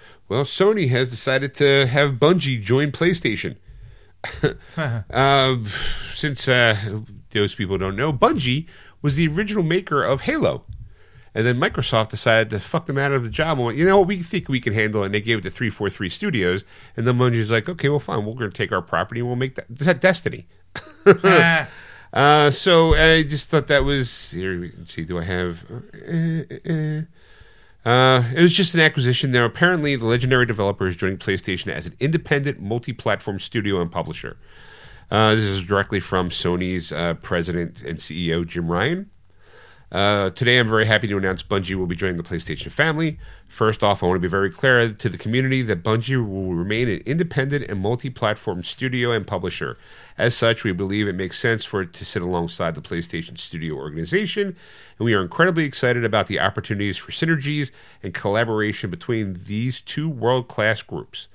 I spent a lot of time with Pete Parsons, Justin Jones, names the Bungie management team, to develop the right relationships where they will be fully backed and supported by Sony Interactive Entertainment and enabled to do what they do best, build incredible worlds that captivate millions of people. Bungie's world-class expertise in multi-platform development and live game service will help us deliver on our vision of expanding PlayStation to hundreds of millions of gamers.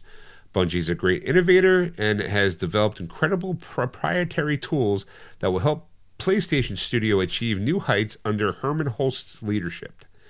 All right, well, so here's a few words from Pete Parsons. We believe that we have limitless potential, and that to do anything worthwhile in entertainment, we must bet big on our vision, on our studio, and on our incredible team of trusted creators who build unforgettable worlds that truly matter to people. In Sony, we found a partner who unconditionally supports us in all we are and who wants to accelerate our vision to create generation-spanning entertainment, all while preserving the creative independence that beats in Bungie's heart. Let's see. Well, I mean, based what you're telling is basically a lot of ass kissing.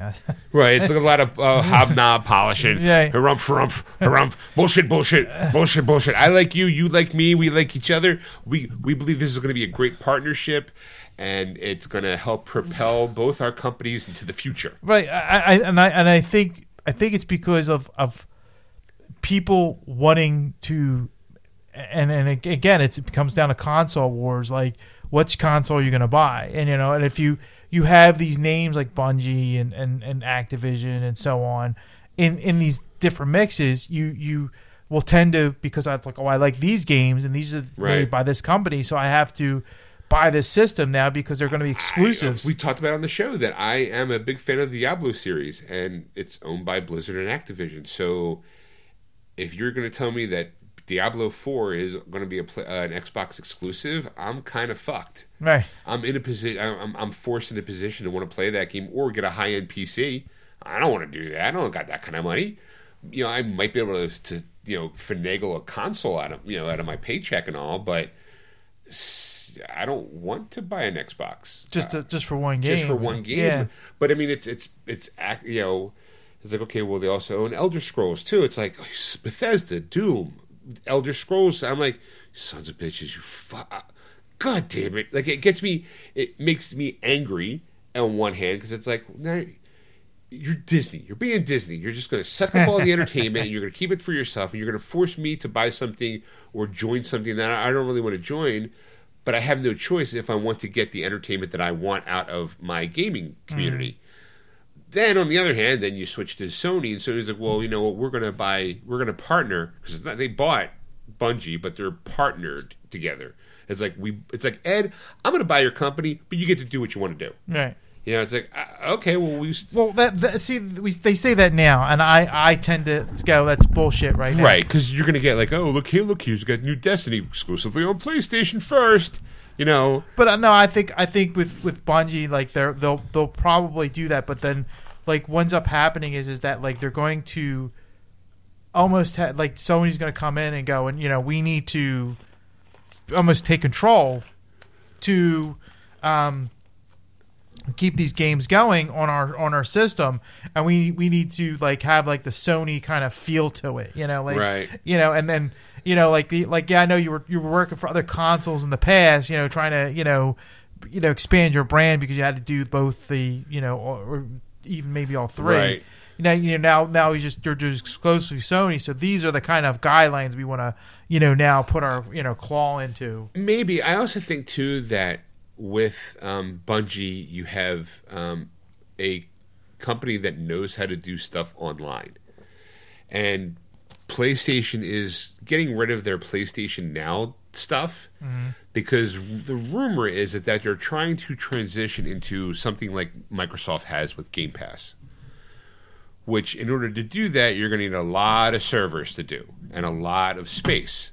Something that Bungie might have because of Destiny and any of the, well, they don't do the Halo stuff anymore, but they know how to do mass online communities.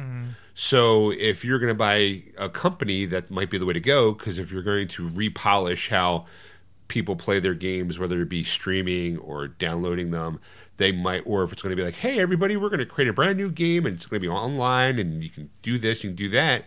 Maybe there's like a little bit of a hint there. Another rumor had it been that Sony's also looking to acquire Ubisoft. Really? Yeah, see, your eyes perked up.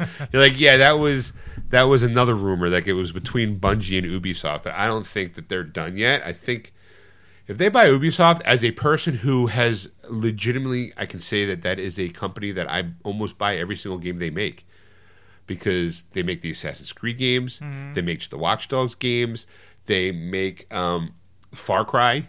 I just played the Ghost Recon game because I was like, I'm kind of interested in it.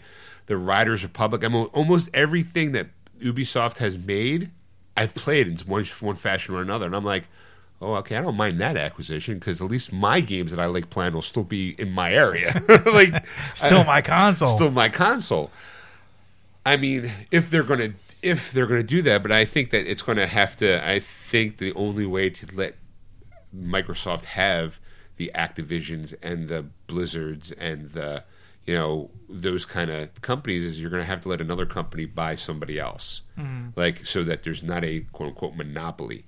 You know what I mean? If you have the Sony and Microsoft just going zunk zunk zunk zunk, it is monopoly. You take this part of the board and I'll take this part of the board and we'll all be happy.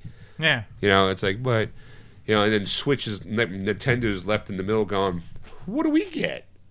We get Sega? Well, I mean, that's the thing. Like Nintendo, I think will be like almost the king of the mountain. Like right. Sony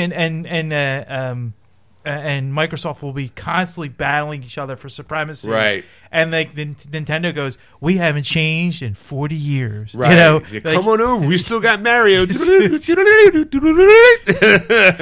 We still got Zelda. We still got Mario. It's me and Mario. No hasn't changed in 50 years, me. Huh? Come on over. I beg you some pasta. Luigi, who gets all scared and all. We'll have a good time. I got Bowser coming over. We play a little Mario party. It's be fun. I got the golf course in the back. Everyone that loves a Mario. And what's happened is while the Sony people and the Microsoft people, they're fighting, who sneaks through? A Mario. Your pal Mario. I take you to a nicer place. Take you out to dinner, get a little washy, handy. Next thing you know, I'm on top. It's like when they do the Oscars and they have two people that fight it out, and the third one somehow sneaks through.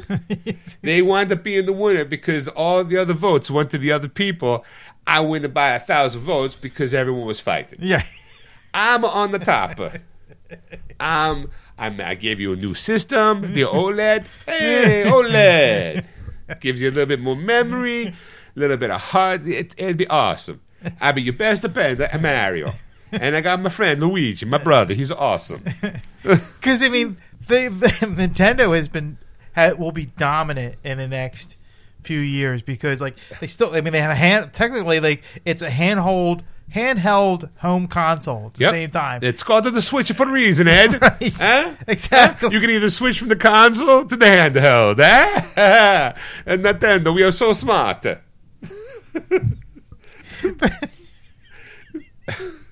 Okay. I forget what I was thinking of.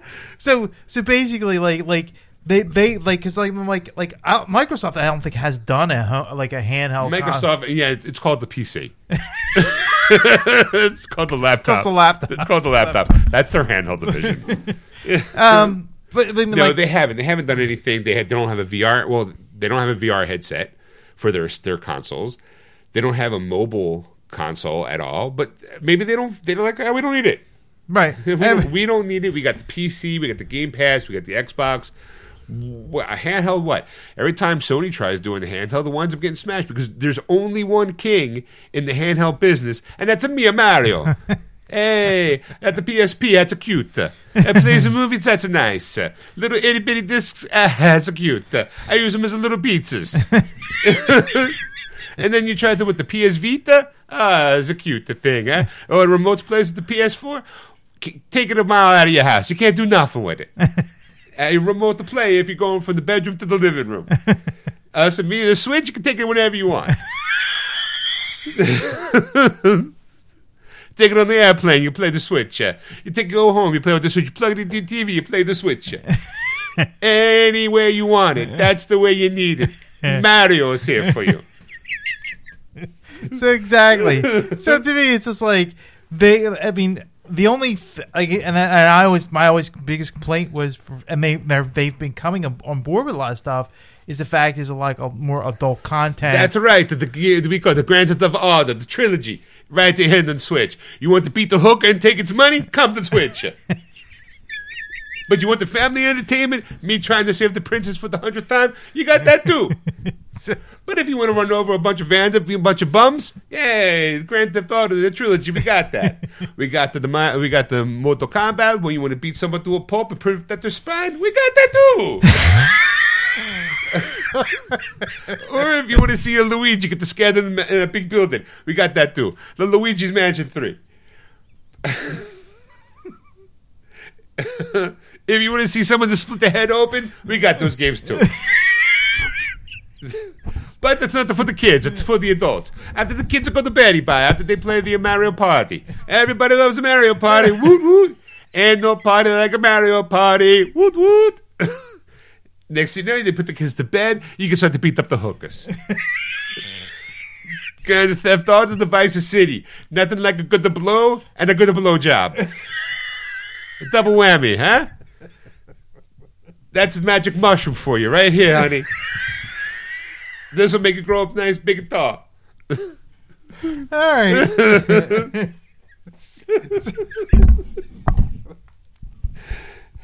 So that's I just think that because they're absorbing all these companies, they're trying to provide more entertainment. Like right. It's like the streaming wars. It's the same thing. It's the video game wars. Because I think that maybe one day discs will be obsolete. We've been talking about this for. Don't say it. That's my bread and butter. You trying to put me out of business, Ed? How dare you? You like the physical media. I love physical media. I will always say this. I like physical media. Sometimes I don't like. Sometimes I like digital. Like my movie video library is heavily dependent upon digital content. Right.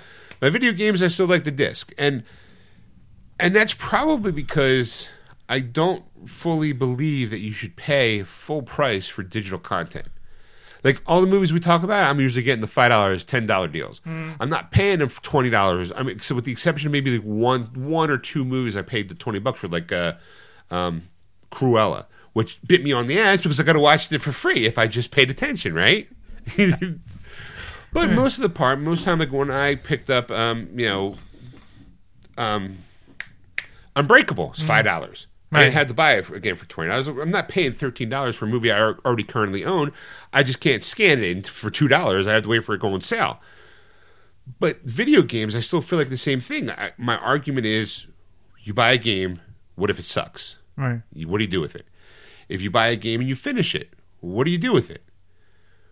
And with production costs of a video game, it kind of warrants that kind of a price tag.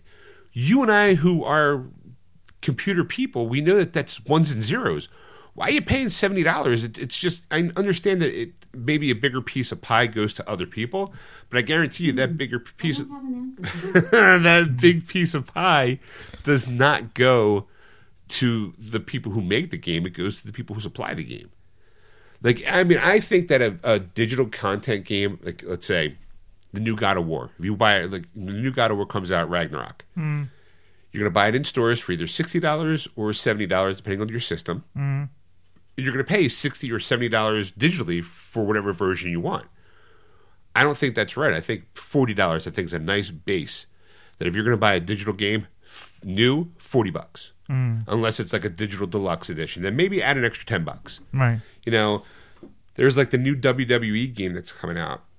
There's like an NWO for Life version that you can only get digitally on the PC, and it's like $100, $120. I'm like, why? Who?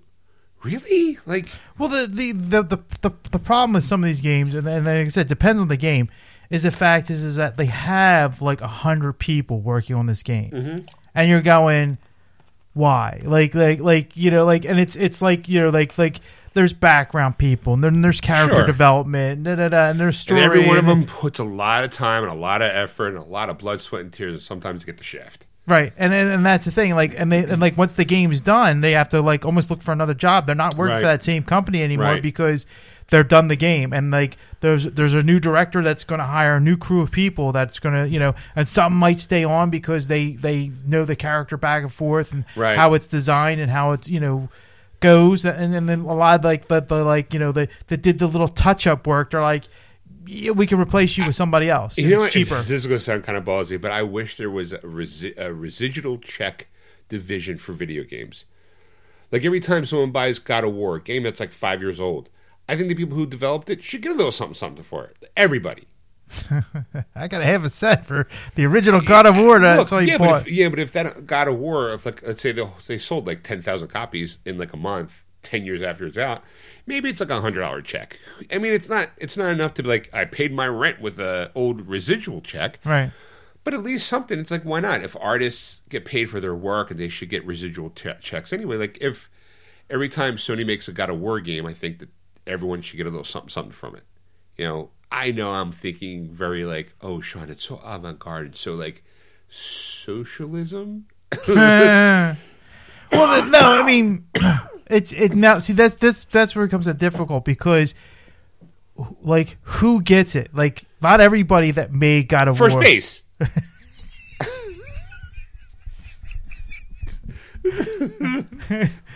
Like. That not everybody that made God of War should get a piece of the action. Somebody that did touch-up work for like the game, you know, like had really nothing to do with it other than they could type a code out because he's not going to smash into a rock, you know, kind of thing. I'm the guy who put that little blood splatter on that wall. Right. Like, that's my job, blood splatter. Right. Like based off of the axe swing that he did, the splatter should be in this pattern. I went to school for forensic science, blood splatter patterns, just so I could design video games with accurate blood splatter. Right. I'm in debt. $100,000 was my medical degree, which I'm not using, by the way. But I have to worry because God of War, when he swings that axe, I have to make sure the blood splatters in the correct patterns. Right. So they say like the guys who created, you know, Batman and Superman, like back in the day when they didn't get much money and they didn't really get actually credit for the you know those characters, and you felt terrible for them because like some of them working crappy jobs, like, you know, some died penniless and broke. Bill Finger. Yeah. So yes. So Just throwing facts. Just spitting facts, Ed. Bill finger. So those people should, deserve that kind of money because they but like somebody who drew Batman or colored his his cape like one day, like does he get anything for it? No, because that's what his job was. He got paid an hourly wage. See, that's where it becomes more difficult. So like those hundreds of people that developed that video game, probably 5 or 6 really will get a residual check. The rest of those guys got like an hourly wage that they worked on this game, and then they had to move on and find another job because they they're kind of like pay for hired people. Right. They're like, hey, we need a specialist. Come on in. Special. I'm the blood splatter guy. Okay, do this. Thanks. You're out. Thanks for your help. We appreciate you. Now he's like we call it a hired gunman. Right. He's one and done, and he's over. And then he'll move on to the next project that he gets. All right, Ed. Yeah. Ron Perlman is not eager to make Hellboy 3. But he's like at 71 fucking years old, but we owe it to the fans. For those people who don't know, I think the original Hellboy and the sequel are Guillermo del Toro is a phenomenal writer-director. He's got a new movie on HBO Max I want to watch. It's called Nightmare Alley. Looks really, really good. Mm-hmm. But The Shape of Water, phenomenal movie. But he also made Hellboy, like one of the very few comic book movies before comic book movies were a staple. He also followed it up with the Golden Army, Hellboy 2. There was supposed to be a third one in there. There was supposed to be. They never got it off the ground, production, whatever, and then Paramount, I think it's Paramount, whoever owns it, decides to say, fuck it, we're going to reboot the series with whole new people. It wasn't the greatest. I mean, have you watched, you and I seen it. Yeah. But I don't, I'm going to see it again soon. That's right. Every once in a while I see it on sound, I'm like, do I want to? I mean, Mila Jovovich is in it, and I like her, and very rarely does she get to play the bad guy. I'm like, I'm kind of, maybe. According to Ron Perlman, he's turning 72 years old in April, but he's refusing to let age get in the way of a potential third Hellboy movie with director Guillermo del Toro. The two earned rave reviews for 2004's Hellboy and 2008 Hellboy's 2: The Golden Army. The original Hellboy was distributed by Sony Pictures. Okay. So Sony still owns... Yeah. Okay, well, that's good news, apparently, from my head. The sequel didn't crack the $200 million at the worldwide box office, and thus the studio pulled the plug on Del Toro's plan for a trilogy-ending third movie. Hellboy fans have since been waiting 14 years for Hellboy 3. Speaking to The Independent this month, Perlman told Del Toro it's time to get their long overdue third Hellboy movie made. He's like, am I eager to do Hellboy 3? No, I'm 71 fucking years old. But we owe this to the fans, and we should give it to them because it would be an epic conclusion. So Guillermo, if you're reading, I'm not done pounding you to get this fucking thing done. The Hellboy franchise was rebooted in 2019 without the Toro Perlman's involvement. The Descent's filmmaker Neil Marshall stepped into the director's chair, and Stranger Things favorite David Harbour took the title role. The movie was a notorious box office bomb, grossing $44 million worldwide on a $50 million production budget. Perlman told CBM in 2020 that he turned down an offer to appear in the 2019 reboot because of his loyalty to Del Toro. The reboot was something I had an opportunity to participate in, decided the only version of Hellboy I'm interested in is the one to do with Guillermo, he said at the time. So in walking away from it, I truly walked away from it and haven't seen or heard much of it. I wish them well, but it's not my ballywick. Fans' loyalty to Del Toro and Perlman is what Harbour cited as the downfall for his Hellboy reboot. He says, I think it failed before we began shooting because I think that people didn't want us to make the movie. He posted on social media. Del Toro and Perlman created this iconic thing that we thought could be reinvented, and then the fans, certainly the loudest of the internet, was like, We do not want you to touch this. People were just very, very angry against it, and that's people's right. The Toro perhaps is too busy tackling Hellboy 3 at the moment. The director just released Nightmare Alley and has a stop-motion musical adaptation of Pinocchio arriving on Netflix in December. So I guess, I mean, look, you can do wonderful things with special effects now. Right. And I think that if Guillermo said, you know what, I have an idea, he's probably already had the idea, it's just getting the funding to make it. I think you could probably get away with a Kickstarter program at this point. I like those two movies. The problem is, I mean, I guess it depends on where it's at. Selma Blair, who played the lead actress in it, her health isn't that good. So I don't know how well. I think what's his face, Abe Sapien, the guy who plays Abe Sapien, the skinny guy who does Jones. He was also in Shape of Water.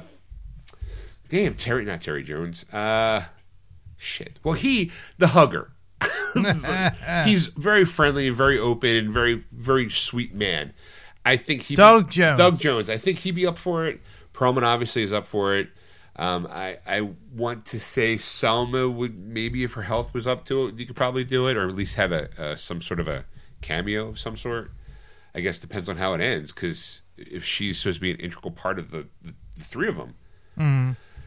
Well, they say that they left like basically at the end of it, and that was like the cliffhanger ending. And that they broke up, and you're like, what? Everyone broke up. It's what? You can't. No, and you're like, okay, well, let's all bring it on home, and maybe they could do it. I don't know. I think it'd be nice to see, and in this day and age where everyone has like those kind of redemption stories, where it's like, hey, you know what, Lucifer got canceled at Fox, but Netflix picked it up. Why can't someone go like, yeah, you know what, Sony doesn't want to do Hellboy 3, but this fan came. Like, look, if you can get Zack Snyder's Justice League off the ground, you probably can get Hellboy 3 off the ground. Well, yeah, no, I think, I mean, I would like to see it, but you go to a point where you're going, so much time has gone by that you're going, will it work? There's going to be a lot of problems, and like I said, like because I'm like looking up, Selma Blair apparently has multiple sclerosis. Right. That's what I meant. I didn't know exactly what it was, but yeah, when you see her, she's like walking with a cane and stuff. So she's her acting days are very limited, right? To whatever she can do. I don't know if she's been in anything recent, as far as like maybe like This Is My Life Story, like maybe some, to help spread awareness type stuff. But I know that her and Sarah Michelle Gellar are still friends. I think her and Christine Applegate are still friends. Like they all talk and hang out and do things together. But because hey, look, it's the '90 girls I was such a big fan of. Yeah, I mean, I like to see, because I did like the first two a lot. Yeah, and kind of makes me want to go watch them when I get home. Every time I think about the Hellboy movies, I go, I really like those movies. I like the first one more than I like the second one, but I don't think I give the second one. I think I saw it once. I really feel like I should see it again. Let's see here. She's been in. She's in Farmore, that just came out last year. She played Glenn McAllister. I don't know what that is. Okay. She apparently was Witch Hazel in the DuckTales TV series in 2020. Okay, cartoon. Then she was a Dark Foe. She was Dr. Doris Baxter. She was in, and that was 2020. Another 2020 was After We Collided. So she is doing stuff. Right. She was in the Lost in Space TV series as Jessica Harris. Oh, okay. But it's only like two episodes. They finally gave like a season 3, I think, on Netflix. I think to finish it out. She was in Another Life, a TV series. She was Harper Glass until like 2019. So she's been doing stuff. Okay. I don't know what exactly these things are, but right. But so there's a possibility of her coming back to do that role. But I don't know. Like I said, it depends on the role and her, like not knowing what those roles are. It could be like how, to go to the full extreme, Christopher Reeve was still acting even though he's confined to a wheelchair. I'm not saying she's confined to a wheelchair and that she can only take wheelchair-bound roles. like I said, I don't know what those stuff are, so I don't know what kind of acting role she's been in. Like if it's like it's like a one-off episode, just to keep her acting chops. Some of them look like films, not just TV stuff. She's been. But yeah, so yeah, I mean, I like to see it. I mean, of course, though, you're going, oh my god, he's 71. Holy crap! Like, right. You go, my god, Ron Perlman's 71, but then it makes sense seeing how he was the Beast in the Beauty and the Beast TV show in the 80s. Ron Perlman, not the most attractive man in the world. Okay, and I think he'd probably agree with me. And the roles that he got in the 80s were always hidden behind makeup. Like, women loved Beauty and the Beast back then. It was Linda Hamilton and Ron Perlman. But Ron Perlman was the Beast, and he looked like a lion, and the makeup was so good, but women just swooned over that character. But when you saw him out of the makeup, a lot of women were like, that's him? Like, right away, their libido kind of got killed a little bit. Because he looks kind of cavemanish. He was in a movie that I loved, Name of the Rose, where he played, Sean Connery's in it, and Christian Slater. Right. Where it's like they're like it's like a murder mystery set in they're monks. Right. And it sounds weird. Like Christian Slater and Sean Connery together in a movie, and Ron Perlman plays the Hunchback. But it wasn't, again, not an attractive role, and I think it wasn't until even Hellboy behind cakes of makeup. I don't think it wasn't until Sons of Anarchy, a TV show, where he started gaining more.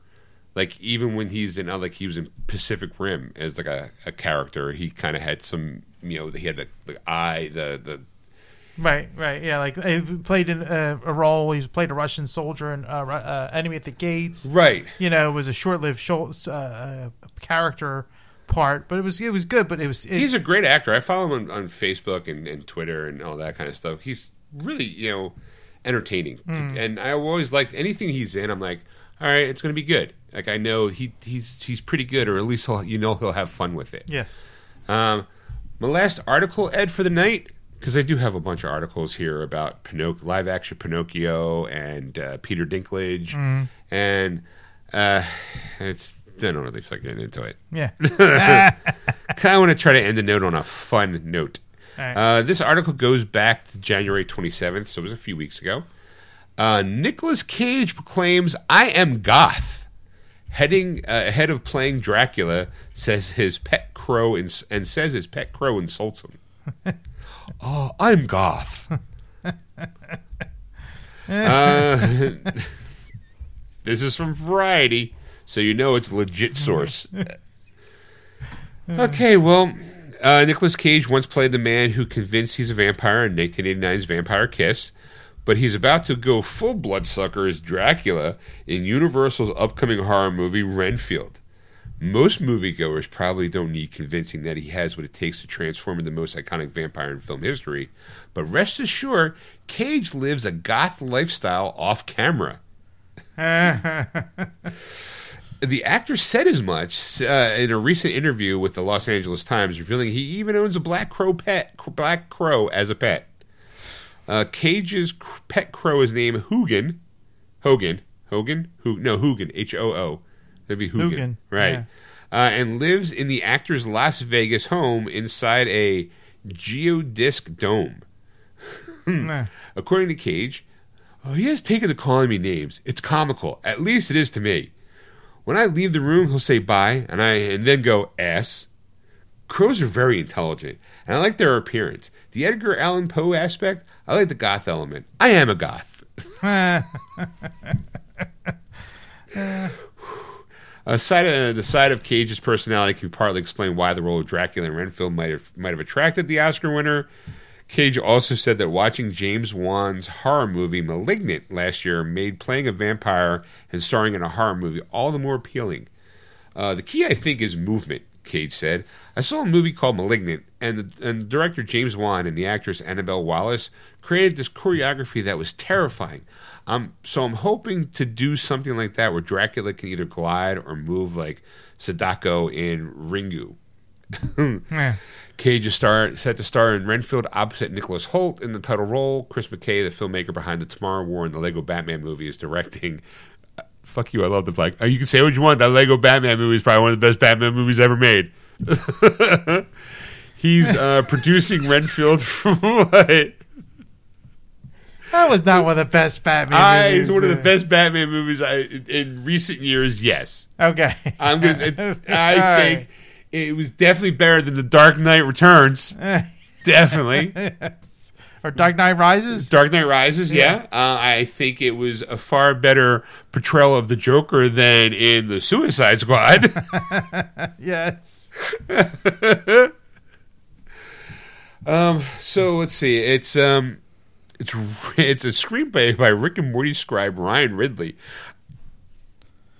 How am I supposed to take this movie serious, Ed? I say, like everything so far is like comedy. I mean, comedy. You got Nicolas Cage in it. Right away, you're going, okay, he can go over the top on a lot of stuff. A lot. Ghost Rider. Just throwing it out there. Scraping at the door. You know, and it's written by Chris. That's the filmmaker behind the Tomorrow War, director Chris McKay, the Lego Batman movie and Tomorrow War. That's got Chris Pratt in it. So I don't know if that was any good.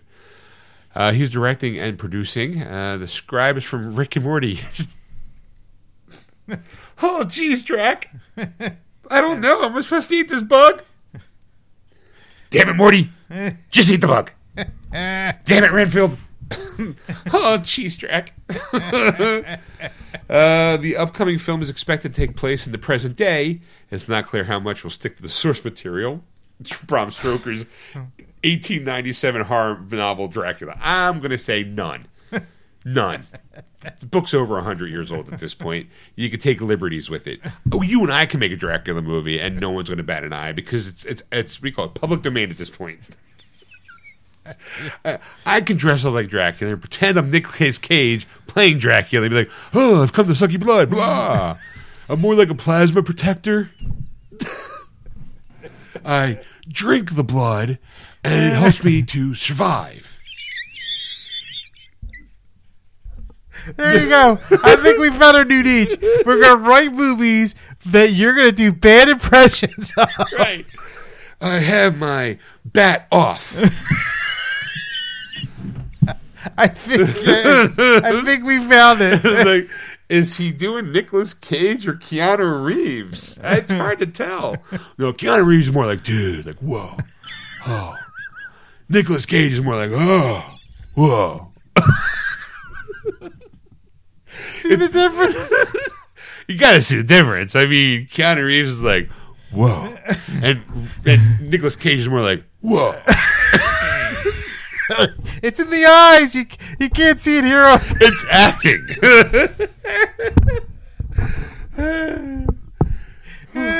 More like a script protector. What? I know Kung Fu, dude. No, you don't know Kung Fu. I know Kung Fu. I'm Dracula. No, I'm John Wick. Whoa. I'm Neo. Well, I'm Dracula. Blah.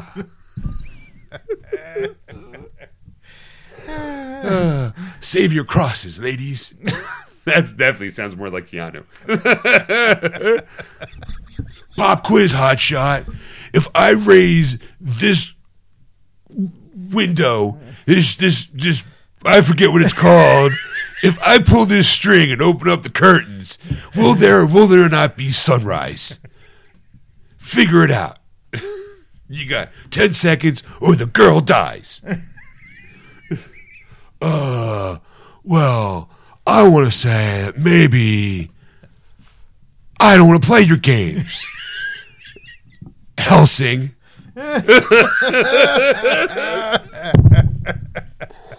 No, dude, you don't understand. No, dude. Nicolas Cage has more of a draw to his voice, I think. I will come for your blood, man. And Keanu's more kind of up here and like, yo, dude, I don't understand. If I take this steak and put it into your heart, you're going to die, dude. No, man, I will not just die, dude. I will be reborn into something you cannot understand. You've been doing the same voice for the last 5 minutes. I don't know if you're doing Nick Cage or Keanu. No, Nicolas Cage kind of draws it out more like, oh, I'm Nicolas Cage. And then Keanu Reeves is a little bit higher and faster, I think. Oh, I'm Keanu Reeves. Can we all? No, there's an inflection, man. Was that Keanu or Nick? It was Nick. That sounded like Keanu to me. No, man, you don't understand. See, I don't think Nick Cage uses the mans. That's the You're right. You're right. You're probably right. No, dude. Watch Nicolas Cage's best clips. Throw a little Shatner in there, like, I don't know what you two are talking about. And then a little Christopher Walken. No, I don't know what you're talking about. That was the worst one. I know. That was my worst one yet. Hey, it's me, Mario. Look at me, I'm a Dracula. I'm a Dracula. My brother Luigi, he's a Renfield. That's the kind of movie I'd see. Where I'm a Dracula. Blah. It's me, a Dracula. There you go. There's my brother Luigi. He's eating spiders. He's a Renfield. He's drinking the blood through the spiders. I don't know about this, Mario. It's a fine, Luigi. Just follow my lead. Okay. We go see with the princess from the evil Bowser. And in today's market, the princess, she to be the Van der Helsing. She be the one to murder me. Instead of murdering me, we fall in love. Bowser plays her grumpy father, who tries to take her away from me. But no, I will follow her to every castle, all through all of Romania, till I have my one, the true love. She's gonna stake you, Mario. No, Luigi, you'll be fine. Get some pizza on the way, some lasagna, any kind of stereotype I can think of, and we'll be fine. It'd be a fun ride, Luigi. I don't know. Calm your tits, Luigi. It'll be fine. I'm your bigger brother, Dracula. Actually, I think I'm the younger brother. I think I'm older. I think I'm in the. I gotta ask her. I gotta ask her to Google. I gotta Google it. I'm gonna ask her. Who's older, Mario or Luigi? Huh? Hold on.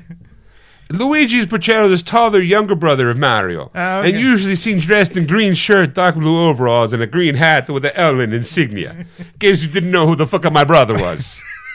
He's the guy with the L on his head. He's green. I thought that L was for a loser. No, it stands for the Luigi. Lovable. You're lovable. You're not a loser. You're lovable. Lovable Luigi, I tell the people. That's what the girls. We found Ed's one impersonation, Luigi. I don't know. He shakes his hands too. He's really into it. It's me, Luigi. Be fine. The hands that move around this studio when we're doing a show, we can make a windmill go. Holy crap! You have to shake your hands when you're talking in Italian, Ed. When you think you're Italian, you gotta have the little munja. Huh? You gotta understand my brother Luigi. He's a crazy person. He eating the bugs. Only one time. Why do you keep bringing that up? Whoa, dude. Just calm down. Take a pill. Stand in my phone booth, and we go anywhere you want to go. All right. All right, folks, that's it. Thanks for listening. That's it. Goodbye. If you haven't figured it out, I don't know what to tell you. It's been, 2.5 hours at this point. It's fucking geeksters. It's been 2 hours and 15 minutes. 2 hours and 15 minutes of prime time of laugh riots, huh? Not to mention the other half hour that's not been recorded. Because we fucked up at the beginning of the show. Had to get the sea legs back. Yes. I could only swim so far. We had to turn the microphones on. We had to get the PCs running. And next thing you know, hey, look, Geeks is back alive. Anyway, thanks for listening, folks. If you haven't already gone to our Facebook page, Geeksters Radio, give us a like. Follow us on Twitter, @Geeksters. Don't forget, hey, you know what? I think we're on Spotify. I just want to throw that out there. Listen to us. Yeah, we're on Spotify. We are. We're not Neil Young. we're not Crosby, Stills, Nash, and Young, and we're not some of those old hippies that decided to go, I don't know what this modern music is. I think we're going to take ourselves off of it. We don't have enough. We don't have enough balls. We don't have enough clout to take us off Spotify. Fuck you, Spotify. If it's either them or us. Who are you guys? We're Geeksters. Huh? Can't you tell? It's right there in the name, you fuckers. That's right, folks. You can find us on Spotify. If you don't feel like going with the Joe Rogan experience or the non-existent Crosby, Stills, Nash & Young music, we're right there somewhere in the middle. Probably closer to the more Joe Rogan side, except without the wackiness and political intrigue and real people. And people know who we are. Right. News radio is the best, though. There you go. Anyway, thanks for listening, folks. Go to our Facebook page, Geeksters Radio. Follow us on Twitter, @Geeksters. We've already said that, but if you haven't already gone to contact Ed, you can contact him at ed@wordswithgeeks.com. Or you can contact Sean at wordswithgeeks.com. That's SHAWN. Excelsior! That was wonderful. Bravo! I loved that. Oh, it was great. Well, it was pretty good. Well, it wasn't bad. Well, there were parts of it that weren't very good, It though. could have been a lot better. I didn't really like it. It was pretty terrible. It was bad. It was awful. It was terrible. Get him away! Hey, boo! Boo!